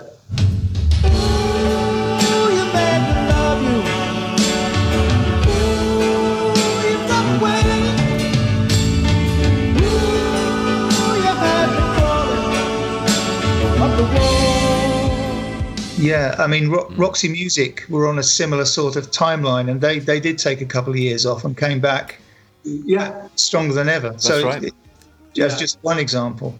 I think also, but I must add this other element though, that Kevin and Lol were fed up with the constant cycle of the writing, recording, rehearsing, going on the road, promotion, all that. Right. It didn't suit them. That it wasn't exciting for them anymore. That been there, done that, for them. Whereas for me and Eric, it was, this is exactly what we want to do. Of course, and borne out by the fact that Kevin and Lol were true to their word in that they never played live again. They didn't. Well, not to their. I mean, Lol has played live, but not as a duo. They never did they? No, as a duo, no. Yeah. But they did. You could say if they'd have stayed with the band, maybe they wouldn't have started doing videos or became like MTV, like the godfathers of MTV in a way. Yes. Very much so. It's a very nice positive slant you put on it. Absolutely, there. and sometimes things are meant to be, aren't they? What can we do? Yeah.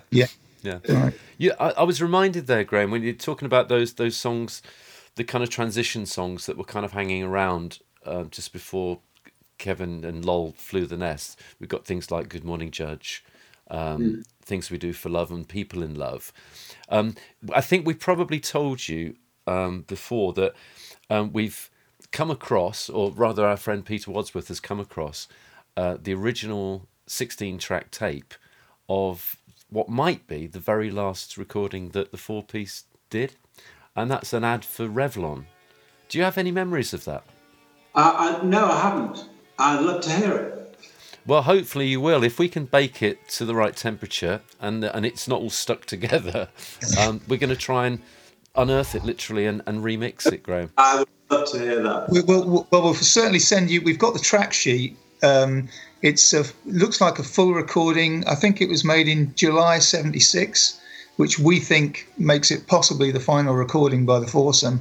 And it's got the usual kind of instrument breakdown on the track, and then it's an intriguing thing where it says Kev voiceover, but we don't know what that could be in terms of. It was an advert for Natural Wonder eyeliner. We know that much about it. Okay.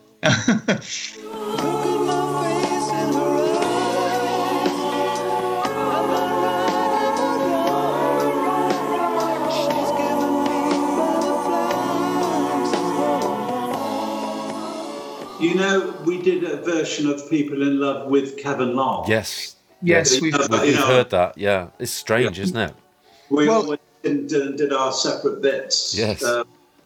Again, what an incredible idea that I'm sure a couple of years prior would surely have worked brilliantly. So, as we understand it, you did like 6 tracks each or something on the 24-track machine with a time marker, and then join them together. Is that right? Yeah, and it didn't work. But it's still conceptually it's a fantastic idea. It is.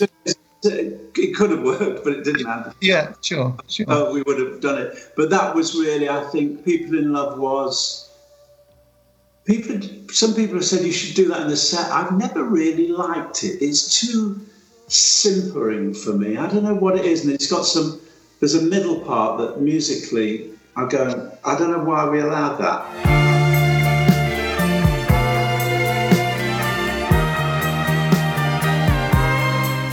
So I'm not fond of that song, and probably I'm not fond of its association with that particular time, with it being associated with the split with Kevin Lol, even though Eric and I did go on to record it. Yeah, and it was only. That chording, by the way, the second chord is that minor 6. Oh, okay.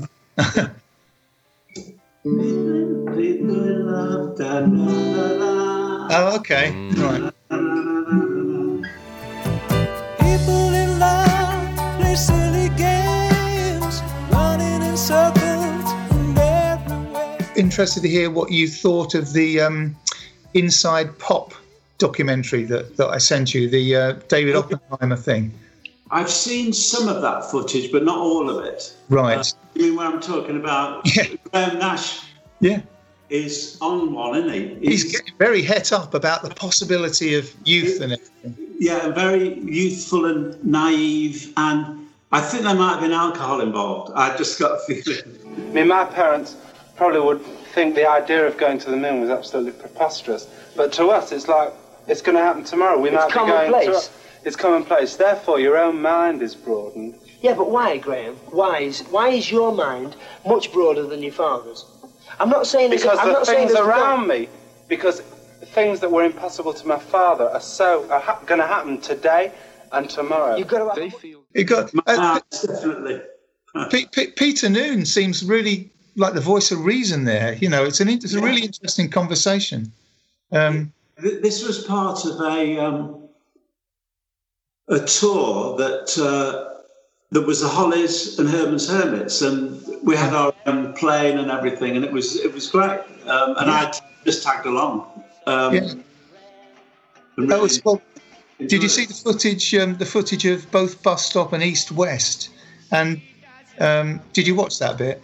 I watched the East West. Yeah, I love the bit where the girls mouth the young girl in the audience mouthing the lyrics. That must be a great feeling, because it wasn't even. Well, was that a hit in the States for Herman's Hermits? Maybe it was. I think maybe their albums did well, and it was on an album, or maybe the girls at that point, like the fans, just went mad for the band and learned every word of every song they ever recorded. Maybe. Yeah, it's a really, really good timepiece, that whole documentary.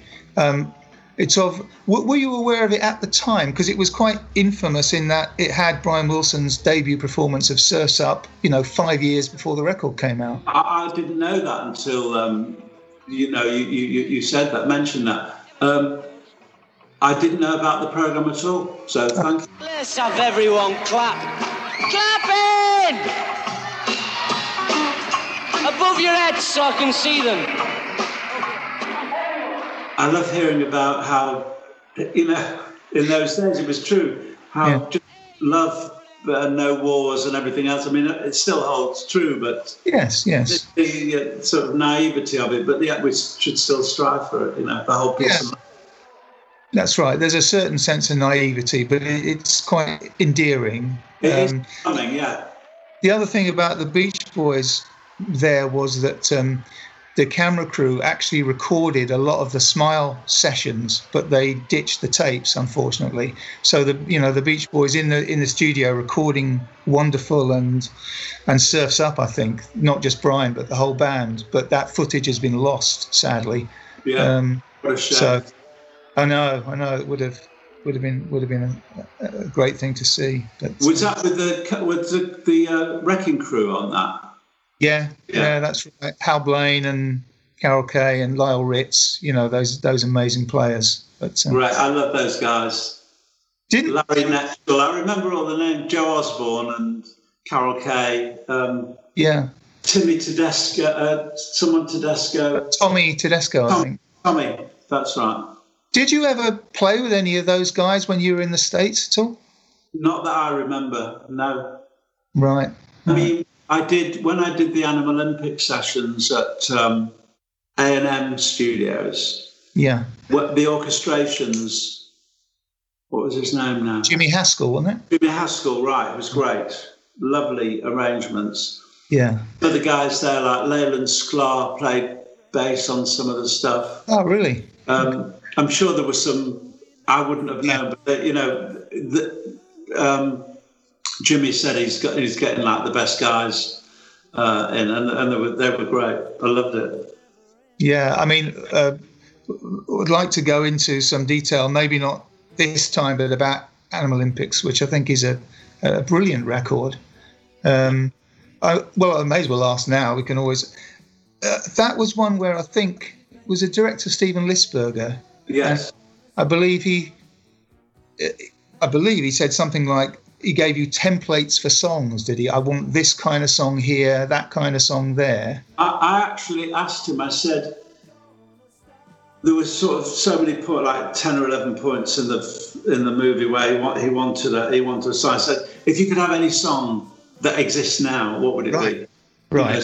He said I would have The Who or something like that. So that would give me a I think that's like Bionic Ball. Well, the word bionic suddenly meant something machine-like, And this was in the early days of synths and sequencers. So even though that's a very basic, simple little thing, I got clues from that. And in a way, my job as writing the songs was made easier because you looked at the storyline and looked at the characters, and the Renee Fromage, the marathon runner, who, I thought about running away from love. And, you can't get into any relationships. I mean, it was easy to write. Well, you say that, but it's a great selection of songs. I'm a big fan of "We've Made It to the Top." Yeah, I like that as well. I think the chorus on that is just really, great. And that was recorded. So Stuart Tosh is on that. Who else did backing vocals with me? I think. I couldn't remember without the credits are on the album there. Yeah. I really enjoyed making it. It was a good time for me. I'd just broken up with somebody, and I'd sort of concentrated everything into doing that work. And I was working with Paul, with Rick Fenn. I think Duncan Mackay was on it. Yes, he plays everything on Bionic Ball, for example, I think. Yeah, that's yes. So it was fun. There was a good vibe, good atmosphere. Yeah, it comes across. The vibe does. The vibe is up on that album. It's really, really great. Yeah. Now that we made it, we ain't never gonna stop. You were talking earlier, Graham, about Bloody Taurus, and you were saying that you mostly really like it. What do you think are its highlights and lowlights in that case? I'd have to look at the track listing. Can you give me one sec? Yeah, sure. Or I can show you the album sleeve. Okay. The world is full of other people. Take a look around. Okay, so Dreadlock Holiday is great. For You and I Love, I think that was... Oh, yeah. Yeah, that beautiful. was one song I started off on playing the piano, and I can't play the piano. Right. The da-da-da-da-da-da-da-da. Da-da-da-da-da, bam, bam, bam, bam, bam, bam. On a one-way street, we can't control our feet. We're on the road to ruin, don't know what we're... And then Eric came up with it. Right. It's a brilliant production as well. I mean, yeah, it's very good. Right, okay, yeah. So For You and I, Take These Chains. I liked the acoustic guitar on that. The sort of sound of it was really nice. Mm-hmm. Shock on the Tube. I think that's a fantastic. I think that's the best Eric Stewart solo song ever. I love an Eric song, isn't it? What didn't grab you about it, Graham? Out of interest, I like that one as well. I have to say. I don't know. I think it was maybe something about the lyrics. I'm trying to remember. There was something. Girl on the tube, and he's having a fantasy. Yeah. I think that is. I don't know. Anyway. Yeah. Okay. Last Night, that was me and Rick Fenn. I thought it was really nice. Red's in My Bed, I liked. That is Stuart Tosh and Eric, I think. It is, yeah, writing-wise, yeah. Lifeline is me, and that was a very personal song. Okay. Yes, I've heard you talk about that before. I can see that. A particular person, and I think that worked really well. Eric came up with a really nice counter melody during the "Don't Go Talking in Your Sleep." No. Yeah. On the offbeat. Yeah. The offbeat. It's really good. Don't go talking in your sleep. No. Don't go giving it all away. Don't go walking in your sleep. No. You're 10,000 miles away. In Lifeline, I really like the way it resolves at the end, and you go into a kind of almost like a God only knows circular It kind of fits with the musically. It's very satisfying because it really it's a kind of musical balm at the end there. You kind of resolve. Yeah, I really like it. It reminds me of the way Survivor fades out as well, Graham, where you've got that lovely kind of... There's a kind of like an optimism about it, isn't there? There's something... Yeah. Everything's fine. Yeah. Telephone line is a lifetime. Okay, Tokyo bored me. Yeah, fair enough. Oh, Mr. Time, that was good. Yeah, I like that one.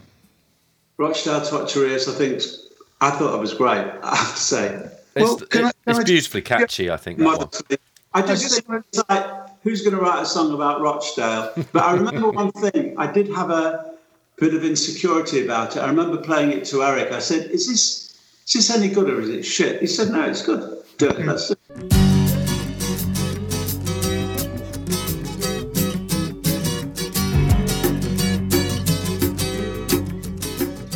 So, I thank him for that. Can I just jump in, Rochdale to Watch Your Ears? We've seen an early track sheet for Bloody Taurus, which I don't think has Dreadlock Holiday, but has From Rochdale to Watch Your Ears as the opening track. Maybe it was just an early compilation tape. Was there any talk about that as a single? Because to me, it's very, very... there was, and it was released as a single in Australia. Okay. I think it did something there. You could probably check that. So I'm not going to say that's definitely true. Okay. Rochdale to Watch Your Ears, and then Everything You Wanted to Know About Sex but Was Afraid to Ask. Is that's yeah. I'm trying to remember that. But I took my fantasy to Deborah. She said, that one. Yeah. It's fine. Yeah. Yeah. I don't. For me, Tokyo is the track that. Okay. I find that one really dull, actually. It's dour. Anyway, I didn't care for it.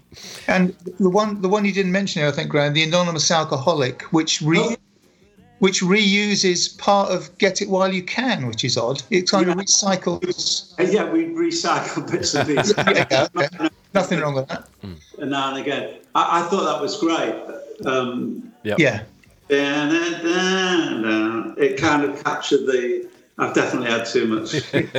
Yeah, it sounds almost like a 10cc Mark I piece. It's got that multi-part and it's quite off the wall. You know? Definitely.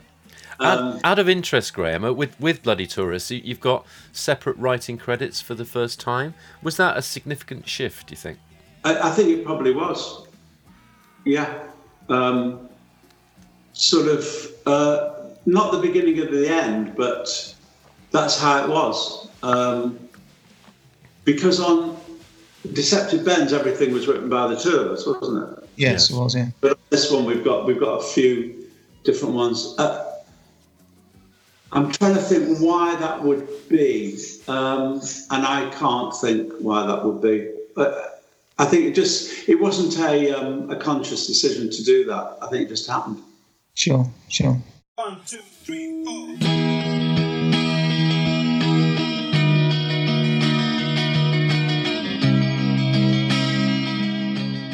Tell us about what happens in the next decade.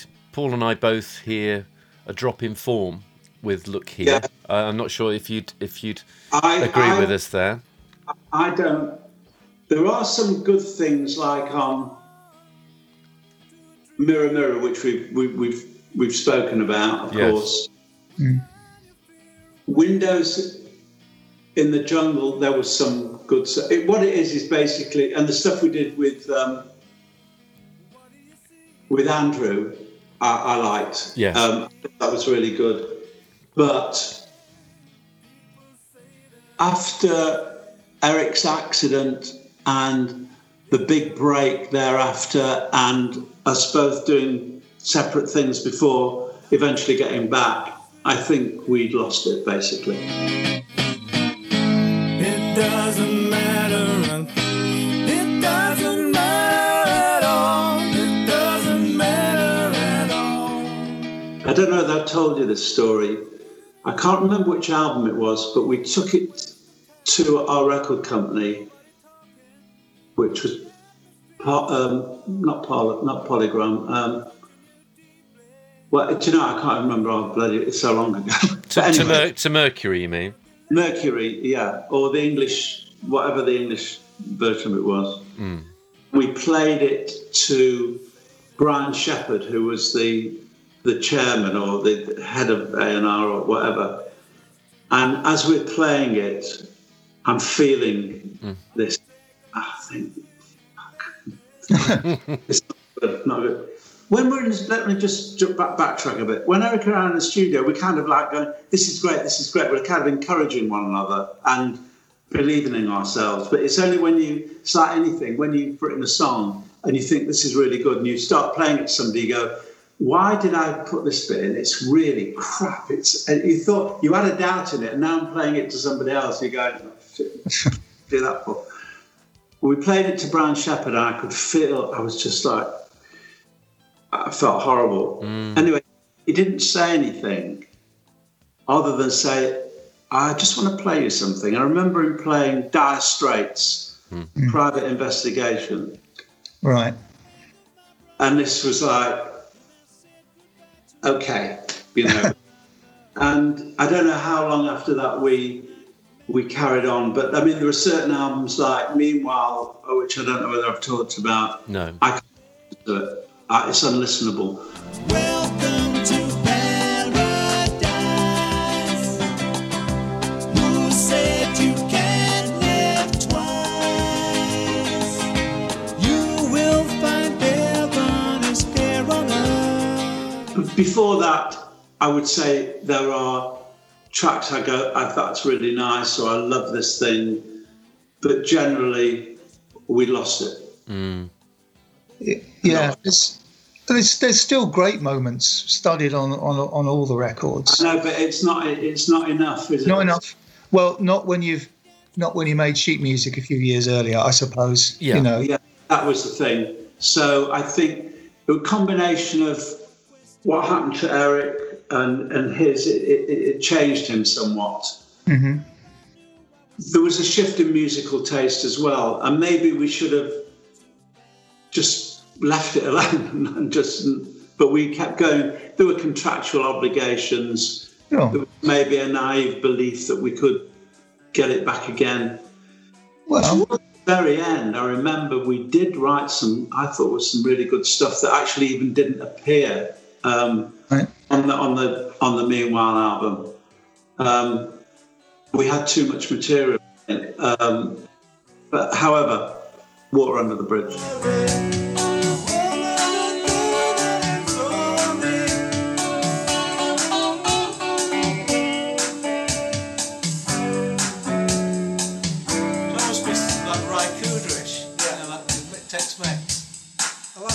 Yeah, I think Eric talks about there was a lot of joy in your songwriting sessions with Eric for the Meanwhile album, and he said that he thought that the demos were way better than the album turned out.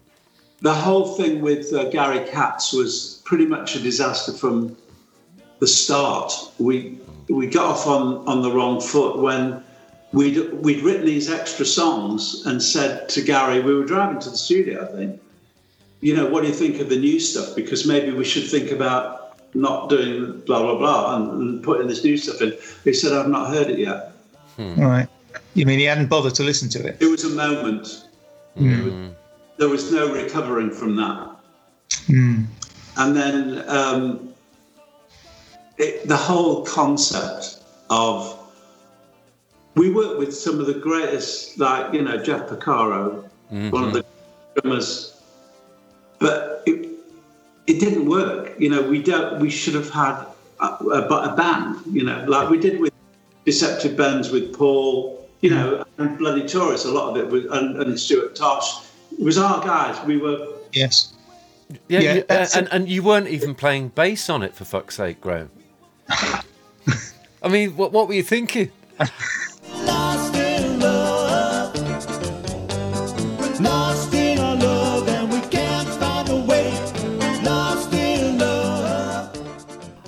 thinking, I'm going to trust our American record company that said, you want to break in America, then they didn't say, if you want to break in America, do not play bass. They didn't say that.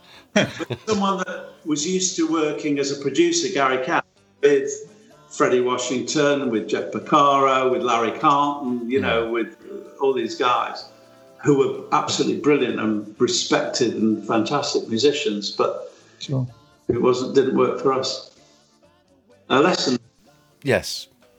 Going back in time slightly to Windows in the Jungle, which I kind of put side by side with Meanwhile in a way for me, because it's a very slick, almost American sounding record. It strikes me that the concept of the album was really tasty and had a lot of promise, and there are some lovely moments on it. What do you think of when you think back to Windows in the Jungle?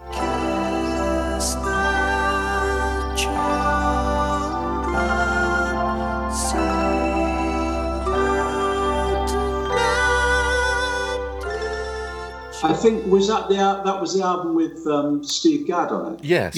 Right. Yes, and Simon Phillips as well. That's right. What I love about it. Sitting with Steve Gadd, right, playing. I think the songs, I can't remember the track listing. 24 Hours. Feel the Love. Already with the fucking concept. It was too arch, too. Just.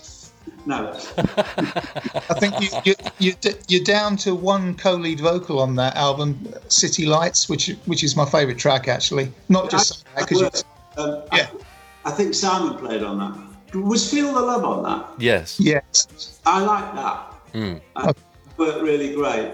I remember saying to Steve Gadd, I had this idea for the beginning. I'm telling you, I went, da, and he did it.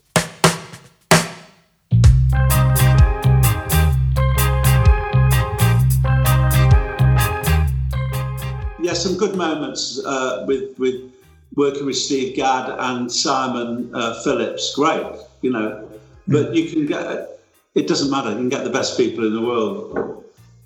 Just squaring the circle with Mirror Mirror, then, which, although to be honest, it doesn't hang together as an album, but your songs are very strong on that. Yeah. Ready to Go Home is a special song. I was just going to ask you about The Monkey and the Onion, which I think is a fantastic song written with Tim. We love that one. Yeah, well, Tim sent me a lyric. He said, I'll just send the lyric. We never sat down together. He had the lyric but no melody. He says it's his daughter's favourite song. He can feel his tears are flowing, but he don't know why. It's a wonderful song. I mean, it's funny because I thought I heard elements of your lyrical style in it early on in the song, but clearly not. He was just complete lyric and you set it to music. Yeah, no, it's all his lyric. I don't think I changed a word or a line or had to take anything out or alter it to fit in with the music. I just saw the lyric and. Wow. Okay, that's great. And did you know that Ready to Go Home was a special song when you wrote it with Andrew? Yeah. We loved it. We thought it was really good. We thought it was like had a Peter Gabriel kind of grandiosity about it. Yes, definitely. And it was emotional as well. Because right from the opening lyric is stunning. On the streets below these walls where I used to walk. The word hospital is never mentioned, but it sounds like your father, maybe Andrew, is in hospital. Yeah, that's a feeling you get. Yes, I don't think that was Andrew's line. To me, it's my life is coming to an end. I'm tired, and I don't know what the wall is. But sometimes you write something and you haven't the foggiest idea what it means, but it feels right. I don't have to explain everything. Everything's so literal. Yes. I'm ready to go home.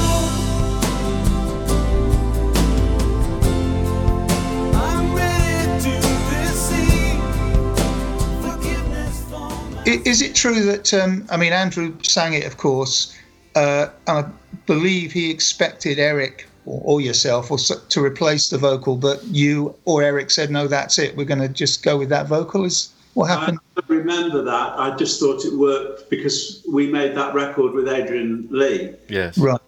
I was never going to change my voice or Andrew's. Okay. But we did it on stage. I mean, Eric sang. It was a duet, really. Yes. Okay. It really works with the. I mean, it can be sung on your own, but really, it's a duet. And Eric would sing. I think we might have swapped parts because on the record I'm singing a higher part. Okay. So we may well have swapped, but I can't remember. But 10cc did do it live. I don't know whether there's any. I don't know whether there's any footage of it or anything. Yeah, I'm not sure. I've heard an audio. That was probably the Japanese tour, I guess. Yeah. Okay. Yep. Time has run its course with me, then I'm ready to go home. Okay, just briefly on harmonies, one thing which is conspicuous by its absence, and maybe it was due to the working relationship with you and Eric as the years progressed, was like a proper two-part harmony on a record between you and him. You don't hear that very often. There is one on Memories, I think, which I think is a great track. I love that song. And I think, cause it's so striking, you hear that, proper two-part harmony line all the way through the chorus, and they're noticeable by their absence because you two, harmonise so brilliantly when you did. Yeah, I've done very well together. We dream in the night of mythical days and nights in white satin. But when the child wakes, the fantasy. Just, I don't know. There was no conscious. We were working separately, really. So sure, yeah. On that album, it's very, very separately. Yes. And even on the Meanwhile album, I'm not sure that we did any two-part things. Mm-hmm. But I'll never find out because I've never listened to it. Okay. On a more positive angle, I mean, sort of winding back to the 10 out of 10 album, Graham, and you were talking about Andrew, his involvement, and Andrew being brought in, I think, by the American record company to kind of bolster the album up a little bit. I'm fascinated in my vision of an alternate universe where Andrew actually joins 10cc. Would that have changed things? Would that change things massively for you? Yes, it would have done. And we asked him to join. It was a no-brainer to me.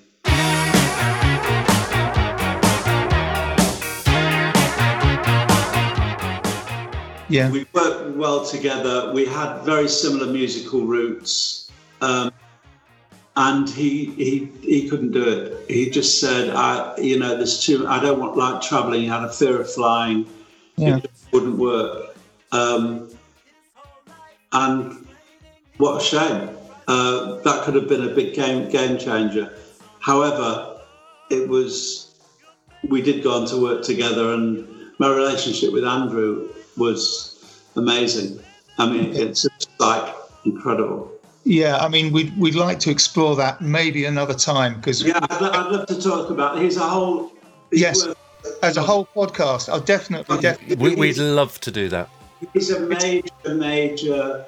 He was a major talent, and we were like brothers. We had similarities and enough differences to make it like a good thing. Right. Sure.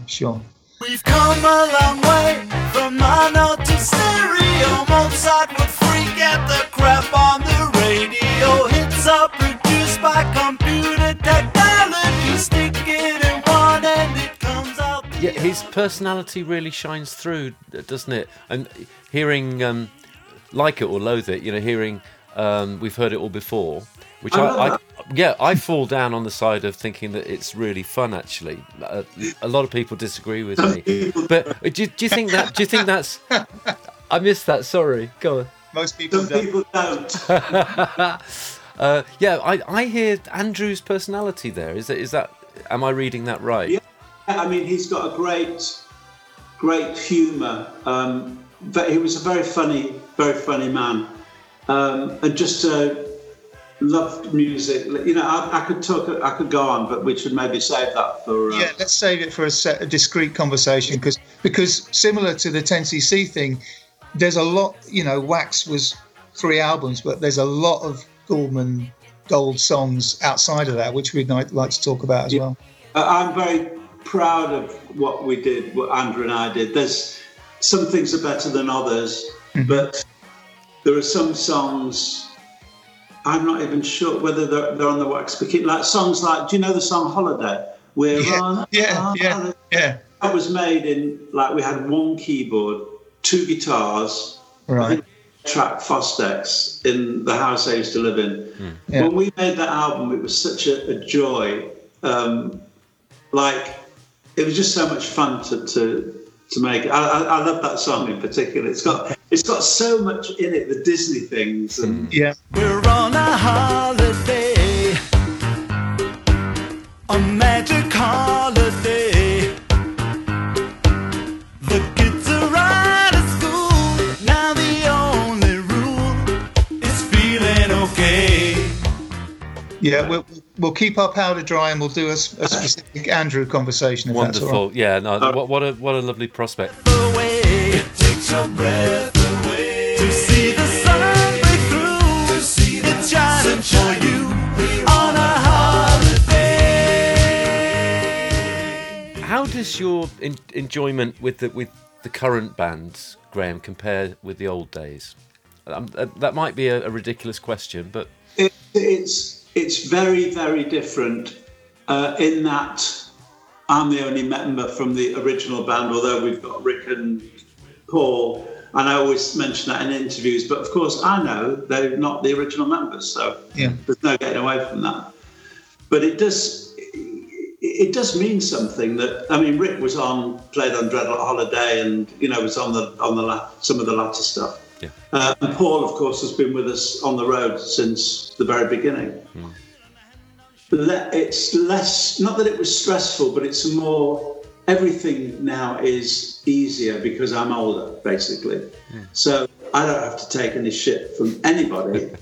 And if you don't like it, you can fuck off. That's quite a big element to it as well. And I mean, I'm controlling everything and doing everything the way I want it to. I listen to what the boys say. Like Rick is one of my oldest friends, so if he says something or doesn't agree with something that's going on, he'll tell me, and I listen to what he says. So it's a very different experience. I'm proud to be playing the songs that I was a part of, songs I wrote, songs I didn't write, but yet, and this goes for the original 4 of us, whoever wrote it, as I've been telling you all along, the other members put so much into it. They have a sort of right to a kind of ownership of those songs and the of it, because we all produced it, the records. So I love doing it. If I wasn't playing with the band as it is today, I'd be in a pub band playing in a blues band or something. I've got to play. Yeah.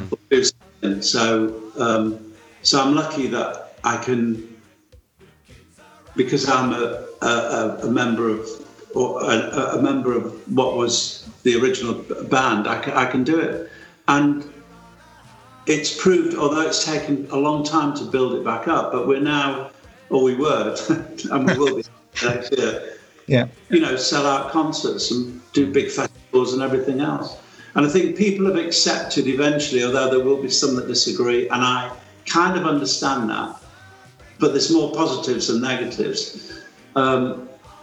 That people are still listening to the music of 10cc live, and this is really the only way you're going to hear it, as near as damn it. With some things exactly the same, or almost, because you've got the actual singer there. Yeah, you've got Kevin on screen or whatever, yeah? Well, we've got, there you go, you know, we incorporate Kevin, and Kevin has done some other videos for us for the opening of the show and for I'm Not in Love as well. So he's kind of like semi-involved in it as well. Yeah. Oh, here, Graham. Well said. It's interesting. I lock horns with people on Facebook groups. You sometimes hear that debate where the Eric Easters are on there saying, "Oh, if Eric's not there, it's not 10cc."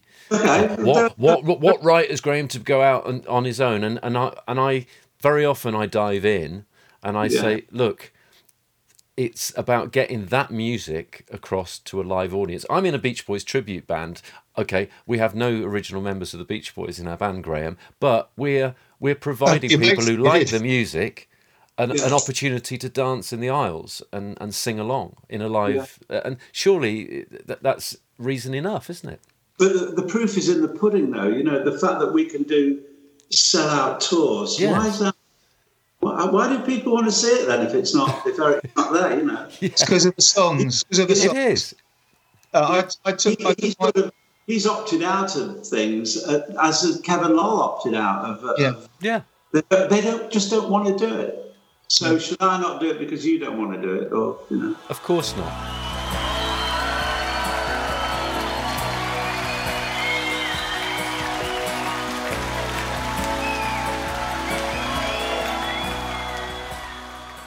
So get over it. Yeah, exactly. And Graham, honestly, well done you for keeping it going, because the fact that the reason people come to the theatres and pack them out is because the music's fucking fantastic.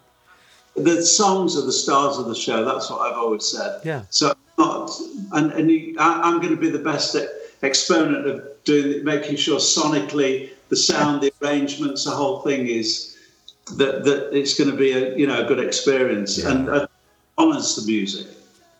It does. That's what I want to do. Totally. And I'm part of that music. So some things I wrote, some things I didn't, but I'm part of everything, as we all were. Absolutely. And Harvey said to us recently, Graham, that he thought it was the best the band had ever sounded coming to recent shows. I know that's an interesting thing to say, because can that be so? I mean, it isn't.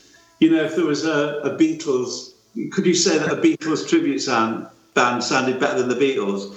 Well, maybe sonically, because of technology today, but it's not the same. But I know what he means. It's a very dynamic. And one of the elements of it is that we really love doing it.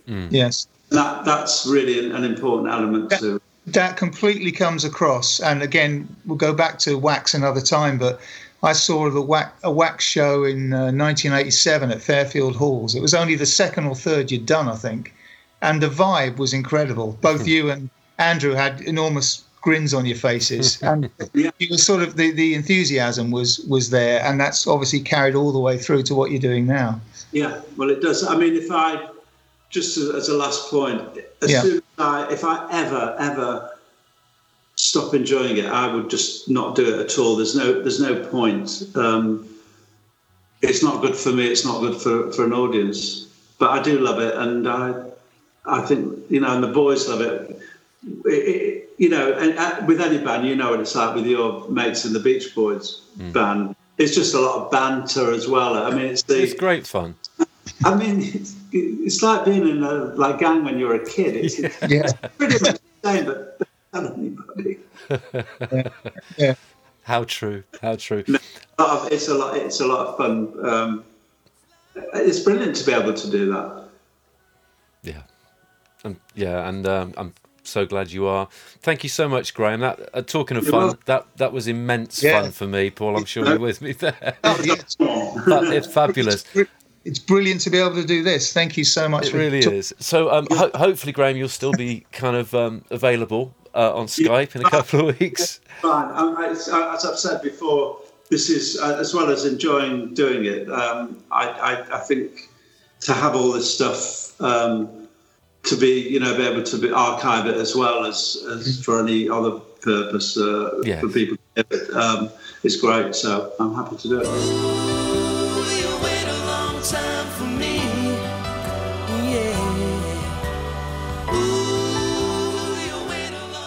All right, well, gents, thanks so much. Hugely enjoyable, Graham.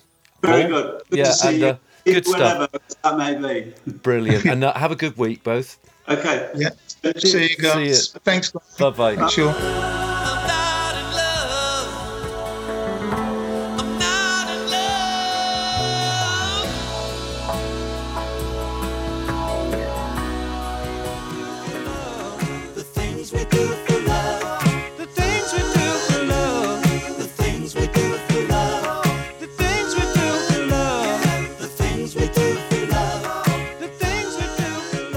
You've been listening to the Consequences podcast, produced by Paul McNulty and Sean McCreevy. Thanks for listening.